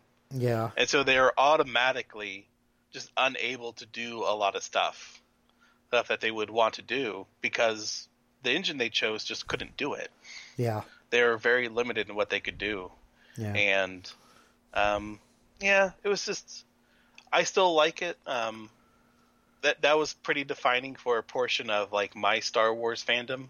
Yeah. That time period, the early 2000s. Oh yeah. I was really into the Old Republic stuff. And that game was, kind of the height of that. Yeah. But yeah, and then, Battlefront, like we said, we were kind of, disappointed. I know there were a lot of Star Wars fans that were kind of disappointed in that's all we were getting from EA for a long period of time. Yeah. And it's just not a great decade for Star Wars video games when they all and like I said, I think Jedi Fallen Order is the best video game, Star Wars video game of the decade. Yeah. And I'm not that excited. I wish this was a game amongst a lot of other games. But it's still, like I said, it's fun. It's really good. But yeah, I'm hoping for a lot more from the next decade. I'll leave it at that for Star Wars video games. Yeah. And I hope that Fantasy Flight can keep the doors open. I don't know. Yeah, either, and I wouldn't be heartbroken if the license went to someone else. And we just got a different take on Star Wars tabletop role playing. Oh dear. But yeah, I don't see how you have a decade equal to this. Yeah. As far as Fantasy Flight is concerned. But, they're a company and they're going to have to figure it out. So yeah, they have to figure out ways to grow like all companies do, and maybe they're up to the challenge and we'll get an even better decade. Who knows? Who knows? So, but yeah, that's all yeah. I want to talk about. It brings us to our list of favorite Star Wars games. I did not restrict my list to this decade. But this was more for me. This was more a overall list of all Star Wars games that I put together. Before we get into our list, I wanted to mention we put a call out to our fans on the social media of what their favorite games were, and we actually got a couple of responses on Facebook. So the question was, what are your favorite Star Wars games? On Facebook, we got a response from Russ. Thanks for responding, Russ. His favorite games are OG Battlefront, which I'm assuming he's talking about the older Battlefront, and Knights of the Old Republic for video games. And then for tabletop, he actually has his favorite listed as Armada. So, interesting. So that's interesting. Good picks for the video games for sure. On Twitter, well, let me find it. Where did it go? Come on, where are you at?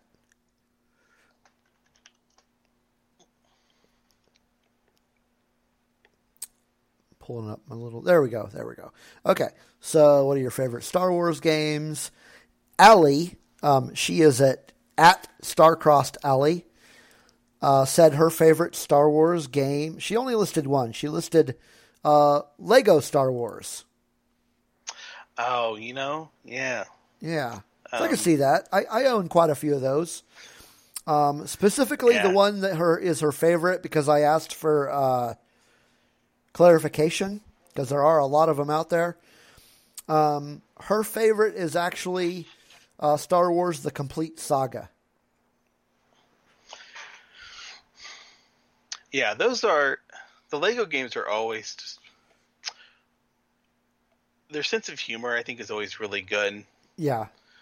And they play around with Star Wars and the genre really well, and they're just fun games to play. They are. I started playing the Force Awakens Lego game with my wife a little while ago. Oh, okay. And she loves it. It's probably that probably would be her favorite Star Wars game as well. Because I'm sure as soon as we're done with that we'll go on to the complete. The complete saga. I haven't played the Force Awakens one. I mean, it's a lot like the Saga ones. It's just a lot cleaner and newer. Yeah. I mean, that's about it. I mean, I don't think the game mechanics really change that much between game to game. Just production. Well, yeah, no, it's Legos that are, yeah. How fancy can you really get? Yeah. So those are the two responses that we got. So thanks, Russ and Allie, for responding to that. We hope to get a lot more customer or fan interaction in the future. So definitely appreciate getting some interaction on there. But our favorite Star Wars games. Do you want to start off, or do you want me to start off? Well, I think we'll both end up having some honorable mentions if you want to mention some stuff that didn't make your final list. I do have a couple, and they're both very similar because they're basically the same game, more or less. My two honorable mentions are Knights of the Old Republic and Star Wars: The Old Republic MMO. Oh, okay. Yeah, and I think and I put my honorable mentions as the Star Wars Bounty Hunter game for the PS2 and the Star Wars Trilogy arcade game, and the original one. It's just, I did play it a lot. Cool. And it was always the biggest, most exciting game in the arcade. Yeah. Well, and the Bounty Hunter game, you had mentioned before we started recording that you found a copy of it on eBay or something. Oh, yeah. You can pick up a copy of that for like $10-15. You can go buy yourself a used PS2 for like $50-60. And basically for the cost of a brand new game, you can be playing Star Wars Bounty Hunter. Or if you have a PS4, you can buy it on the PlayStation Store. They have it on there now. Oh, you can? Yeah. Oh, well, I know what I'm doing later today.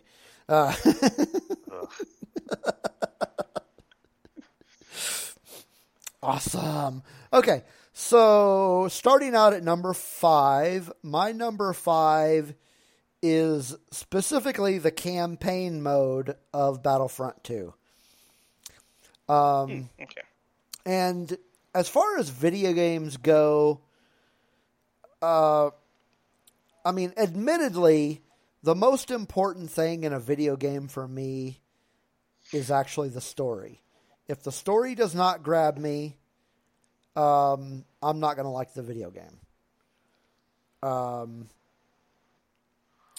So a lot of my favorite video games outside of Star Wars are like Fallout 4, like any of the Fallout games except for 76, because 76 the story quite frankly sucks. But yeah, if you get me into a story and the story doesn't grab me, I'm not going to like it. But the story in the campaign mode of Battlefront 2, it as short as it is, it still kind of grabbed me. I liked the idea of this TIE fighter pilot that switches sides. But even in general, after having read Inferno Squad, I really like that character of Iden Versio. I like her. But yeah, I hope we see more from her. Yeah, for sure. Just as a...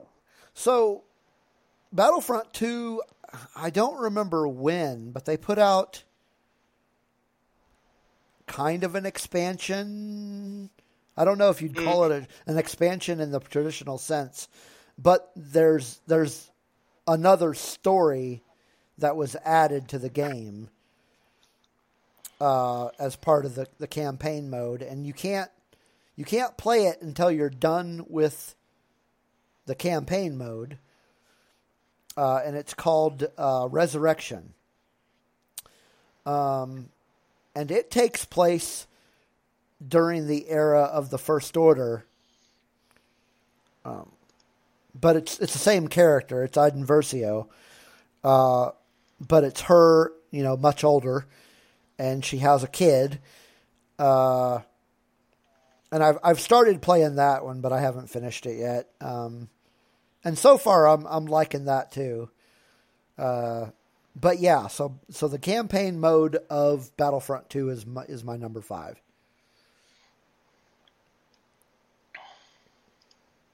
Okay. Yeah. I think we already kind of talked about it a little bit. Yeah. There in the episode. My number 5 is Jedi Fallen Order, and again, I talked about it earlier. Yeah. I think mechanically, it's one of the best Star Wars games. Yeah. I think the story is just a little lesser than some, but still engaging. I think classic Star Wars. Yeah. And a really well-made game. Yeah. My number 4 is the X-Wing miniatures game that we talked about earlier. I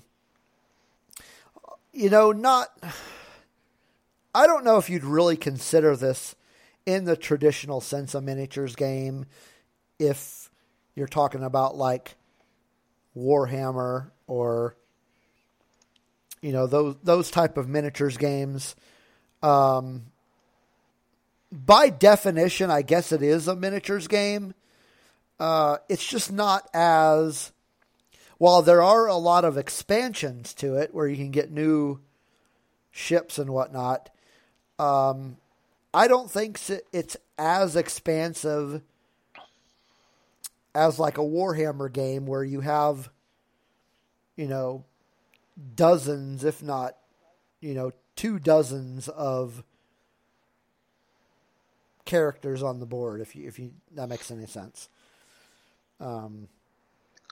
But I do enjoy it. My favorite is to play as I just throw a bunch of TIE fighters out, and I enjoy playing as the TIE fighters. I like that there's, you've got these ships, and your cards will allow you to play as certain characters like Darth Vader or Luke Skywalker or Wedge Antilles, depending on what type of ship you're using. As I said earlier, me and my son were part of a league for a while, and it's something that is really fun. There's a league. The one we went to was up here in Edmond. I believe there is also a league down closer to you at Game HQ. But yeah, if you're really into space battles and that sort of thing, this is definitely the game for you. And it's really not that hard to learn either. Yeah, I think it's one of the things I'm going to try and get on board with. Yeah. Well, if you want to try it out, again, that's one of those games you can come over and mess around with at my house, or I can come down there, because I've got a ton of ships. We're going to do like a board game night. Yeah, I kind of invested in that game, and then... See, here's the thing, is I was really invested in that game until I actually found some people that were willing to play the role-playing game, and that's kind of where the investment ended. I'm like, I really want to play this role-playing game. So... Yeah. Yeah. So how about your number 4? So my number 4 is Edge of the Empire, the tabletop game, and just for the reasons I said earlier, I think it's just pretty defining. It branched out a lot of. That's where I branched out into a lot of different fandom areas because of it, and I found myself learning more about Star Wars universe Oh, versus like the nitty gritty stuff because of it. Yeah. And yeah, that's probably is like where I went from like sort of surface level fan to like lore weirdo. Okay, yeah, I can see that. Yeah, sure. Because because you just want to know like what do you Yeah. like what am I using? Where am I going? What is this for? Get to know a lot more details. Yeah. But anyway, yeah, that's my number 4. I talked about it earlier, so yeah, it's a good one. let's leave it at that. Sure, that's a good one. My number 4 was on your list, and it is Jedi Fallen Order. So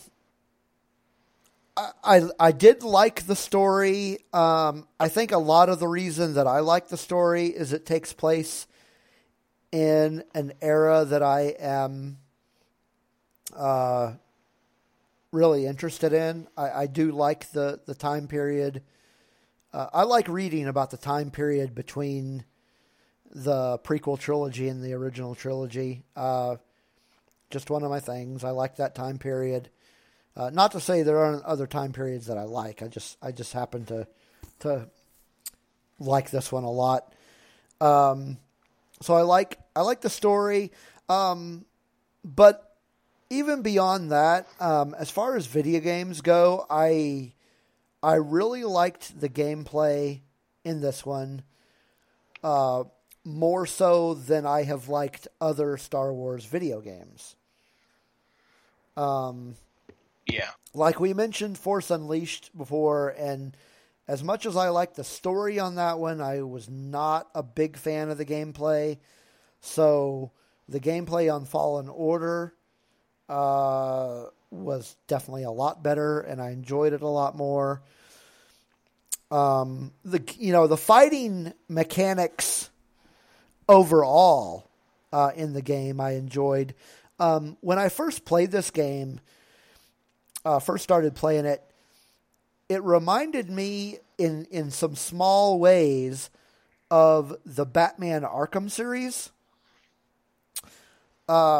which is a game that I was really into for, when those were out, and I played those a lot. There were just little small things about the way this game was played that reminded me of the gameplay in that game. So that's another reason that I liked it.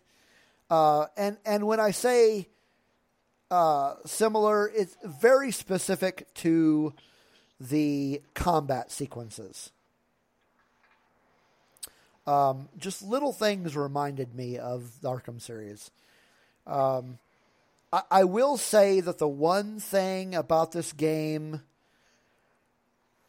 I don't want to say I didn't like it, but it could have been better, I guess, is that to me, it felt really fast.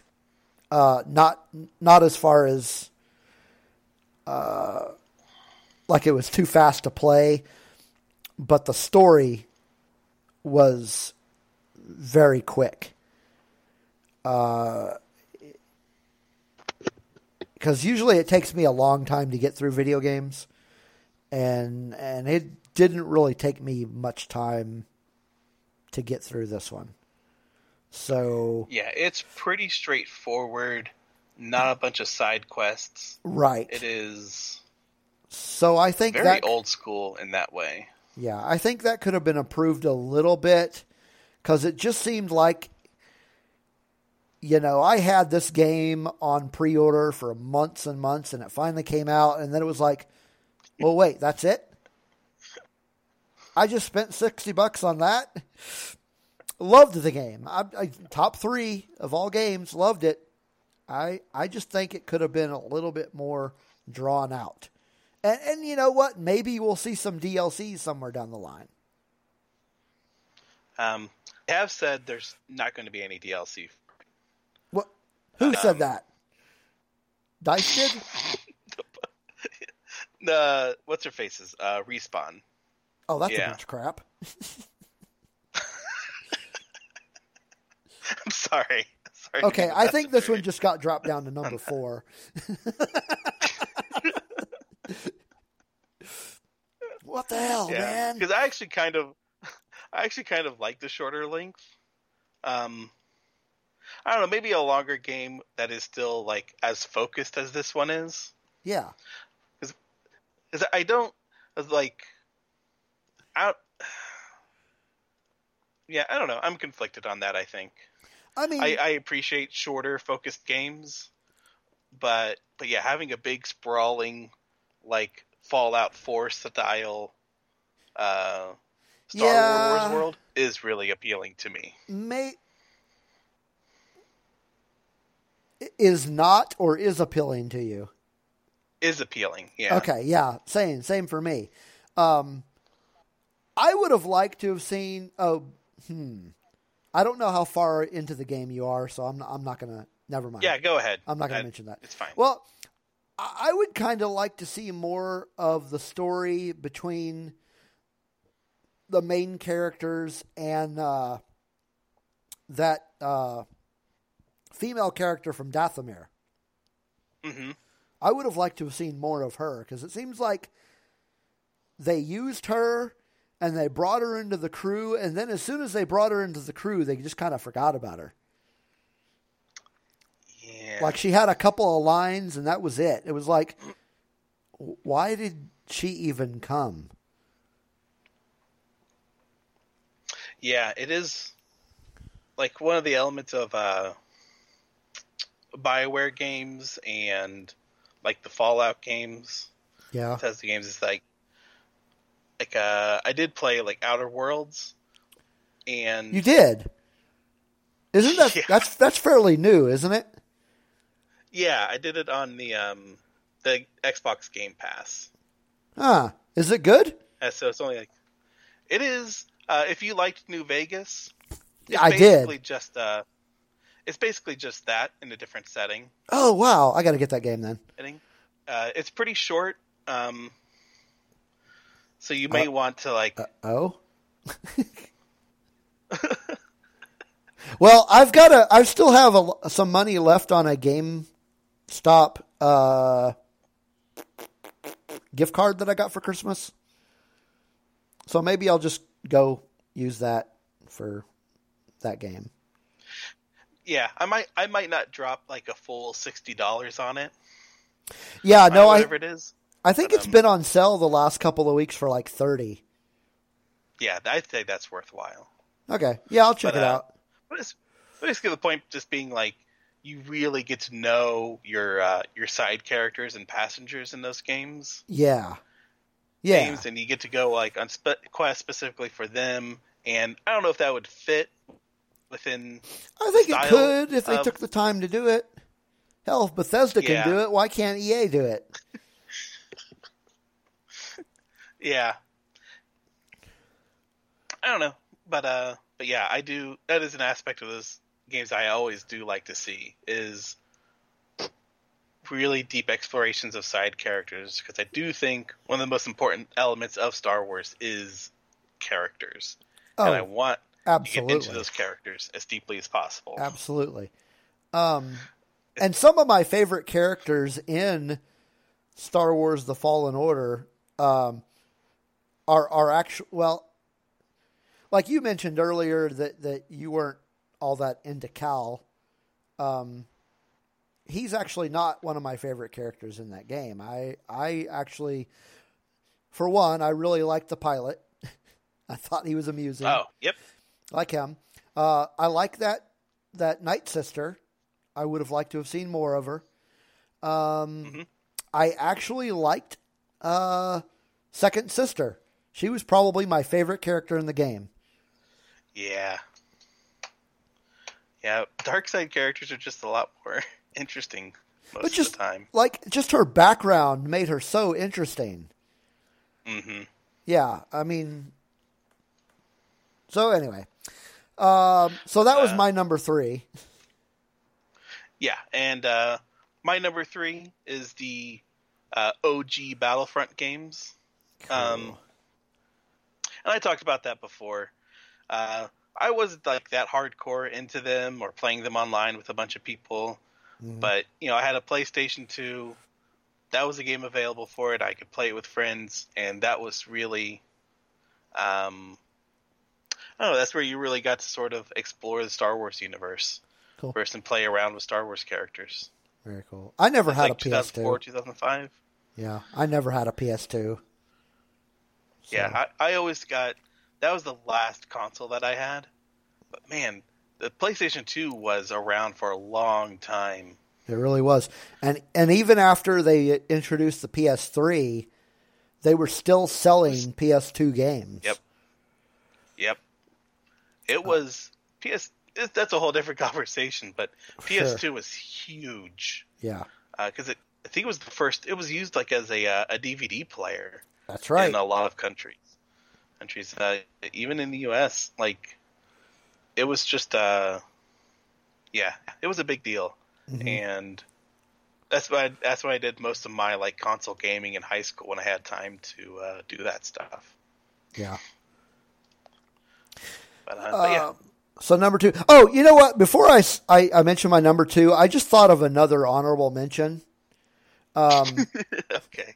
I forgot to list it, and it's actually something that I'm still playing currently. And it's I don't know, you want to call it a mobile game. It's called Star Wars Commander. Yeah. Have you played that? Where you build up a base. Yeah. I kind of like that one. I'm still playing that one. I'm not very good at it, but the first few times. Oh, well, let's have a Star Wars mobile games have always just been a big old dang mess. Gotta be honest. Yes. They never last. Because there was a one I really liked, Star Wars Uprising, that came out, and I was like almost like a regular sort of RPG. I never got to play that one. Got shut down. Yep. Star Wars Commander has actually been around for a little while, though. I think it's one of the oldest ones. That's probably the oldest one. Yeah. Yeah. My only issue with that is that the first few times I tried to play it, I ended up just losing all my data. Yeah. And so I just sort of gave up. Yeah. And that's just like a technical issue with my phone, so it wasn't like... Yeah. But yeah, I still play that one, and it's fun. Oh, there was a MOBA a little while ago. A what? That was a lot of fun. I played a MOBA. I don't think I've heard of that one. What was it called? Something Heroes. Oh, Star Wars Heroes. Star Wars. Maybe that's what it was. I think it's Star Wars Heroes or Galaxy of Heroes, maybe. No, because I still have that. Force loaded. Arena. Oh, that's not the one I'm thinking of. Galaxy of Heroes is the. I played Galaxy of Heroes for a long while, and then I got annoyed just because it's just got much slower collecting heroes and stuff. Yeah, and I still have that one loaded on my tablet. I just don't play it anymore because I'm usually playing Star Wars Commander. Anyway, so my number 2 is the board game we mentioned earlier, Outer Rim. I mean, I talked quite a bit about it earlier, but like I said, I wrote a review of it. You can check that out on thefutureoftheforce.com. And I like that, you've got these different characters you can play, and you start off with basically a crappy ship, and you can get a better ship as time progresses, and you can have battles along the way, but also you can actually play the game without any fighting sequences, because the point of the game is to get a certain amount of fame, or really in their case infamy, points, and you can do that based on the number of jobs you are able to complete. Now, one of the types of jobs that you do is collecting bounties. So in that aspect, you actually do have to do a little bit of combat. But there's also jobs where you are collecting and delivering illegal cargo. So you could play that game without ever having to fight. But overall, it's just a really fun game to play.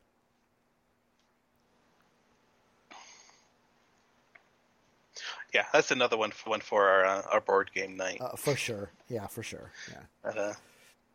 I also, just going back to mobile games, I want to mention the Ghost game that is Star Wars Rise to Power. I don't know if you can still just look this up in the Google Play Store, but it has been in pre-alpha testing mode for 6 months. Huh. No updates, no anything. Just sitting on the Google Play Store. I could install it now and still play it. Just the pre-alpha mode. It is just, they won't shut it down. They won't update it. I don't know what's going on with this weirdo Ghost game. This is the first time I've ever heard of it. What's it called again? Star Wars Rise to Power. It's kind of like a resources building, I guess maybe naval game, you might call it. Oh, see, I pull it up and it says closed pre-alpha. So okay, so you can't install it? I cannot install it. I'm looking at the pictures though, and it kind of looks like a. Oh wow, that looks. Really but it's on the store still. Yeah. Space may open up later. Guys, if you're going to open the game, open it. If you're not going to do anything, shut it down. Stop. What is this? Stop it. It's got over 10,000 downloads. I don't know. It just annoys me. I'm sorry. Okay. My number 2. Yeah, what's your number 2? is Star Wars: The Old Republic. Okay. A game I have spent. I was on there on launch day. I was very hyped and excited about this game, and I'd say I still was. I think the only reason I stopped playing it was just because of like real life situations. Yeah. Just where I just keep up with it anymore. But darn, life keeps getting in the way. But yeah, I still think it has some of the best just storylines in a Star Wars game. I still follow some of the writers of those storylines, like Alex Freed, who worked on the Imperial Spy storyline. Love that. That's voice probably actors. Yeah. That's probably my favorite storyline of all of them. Yeah, it is one of the best. And the voice actors I still recognize. I still think it's still, if you want to get into like a big Star Wars world, it's still probably the best game to get into. Yeah. Like it still plays like an MMO from the 2000s. Mm-hmm. But they've upgraded the graphics a little bit. Like you can, if you have the equipment, you can pump them up, and they're not like amazing or anything, but yeah. And they're still putting out expansions, and you can play those without having to worry about the old content. But yeah, it's still just a game I spent a lot of time in. I don't want to know exactly how much time I spent playing that game, and I know a lot of that time was just spent picking out an outfit for my character so he would look super cool. And I tell you what, he does. I can still log in and look at my super cool character with a toothpick. Let me tell you something. Getting a toothpick was super expensive and very difficult, but I did it. And now, okay, my character just has a toothpick. the simplest stuff is the hardest, most difficult stuff to find for just Wow. like cosmetics.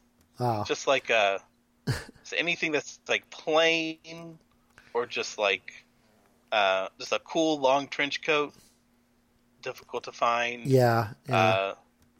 Toothpicks for your smuggler character, difficult. Anyway, So your main way too character much is time. a smuggler character. Yeah, well, Yeah. it's the coolest. Yeah, for sure. That's a good storyline. I think I like the spy one better. Oh, it is. Yeah, It's very good. I just have issues playing bad guys. It makes me feel bad. Oh, not me. But yeah, it is a good game. A lot of aspects of the most recent story arc that I ran you guys through in our Edge of the Empire game. A lot of that I stole from this game. Yeah, I recognize it. Yes. Because I really do like the environment of this game. And I would say this game would probably have made my list and or been very high on my list had I played it on a decent computer. Because all the times that I've played it, it's been on a computer that is just a piece of crap that I just had to do whatever with, schoolwork or just never. It was never something that, like, if I loaded something on there that took up a lot of resources, it would just, the computer wouldn't crash. It just would not run very well. So I don't think I ever got the best experience playing this game. That's not to say that I didn't try, because I put in a hell of a lot of hours on this game too. I just think I would have enjoyed it more had it been on a better computer. Yeah, that makes sense. But yeah, definitely a good solid number 2 or even a number 1 choice for this game. My number 1, however, is actually Edge of the Empire. As far as all of my years of any type of gaming, role-playing has always been my favorite. Over, playing video games, over tabletop board games or anything like that. I've always been in. I remember playing my very first role-playing game. I think I was in junior high. So I've played a lot of role-playing games, and so this is really why Edge of the Empire is my favorite. Not just because I enjoy role-playing games over other games, but this game is just really well put together. The stories that are involved are really interesting. The characters that you can come up with are very intriguing. The artwork in the books is amazing. The game mechanics are amazing. I just love this game. I could say that the entire Fantasy Flight RPG line would be my favorite, but I actually haven't played any of the other ones. I take that back. I did play the beginner set of Force and Destiny. But the whole Force aspect in that game is a little weird to me. So, yeah. So Edge of the Empire is the one for me.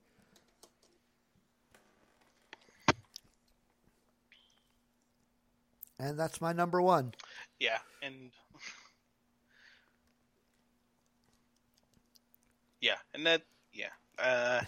I said what I said about it. And, Yeah, for sure. I don't know. List placement is always kind of arbitrary.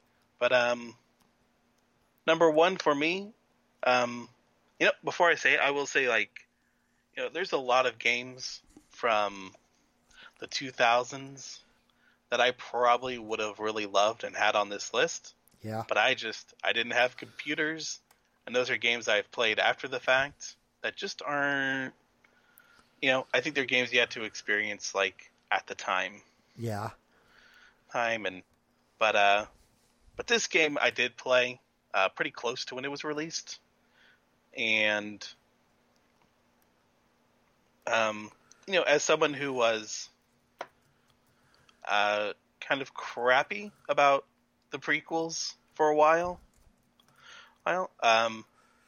this is, part of what made me really appreciate the prequels and what they did. And that's Knights of the Old Republic 1 and 2. Yes. Still my most definitive Star Wars gaming experience. Just the emotions and time invested into them, seeing that you can get into complex ideas and philosophy via Star Wars. The characters are just so strong. This is just, when BioWare just couldn't do anything wrong. Yeah. And they're great games, and I just wish every Star Wars game was like Knights of the Old Republic. Yeah. But it's fine. But yeah. I did play the first one. I never got around to playing that second one. The second one is probably even a little bit more heady than one. Oh. It's a lot more about I'd say it's more complex as far as how it views the light side and the dark side, and choosing between doing right and wrong and that sort of thing. Yeah. Aspect. It is. Whereas I think the first game is kind of action adventure.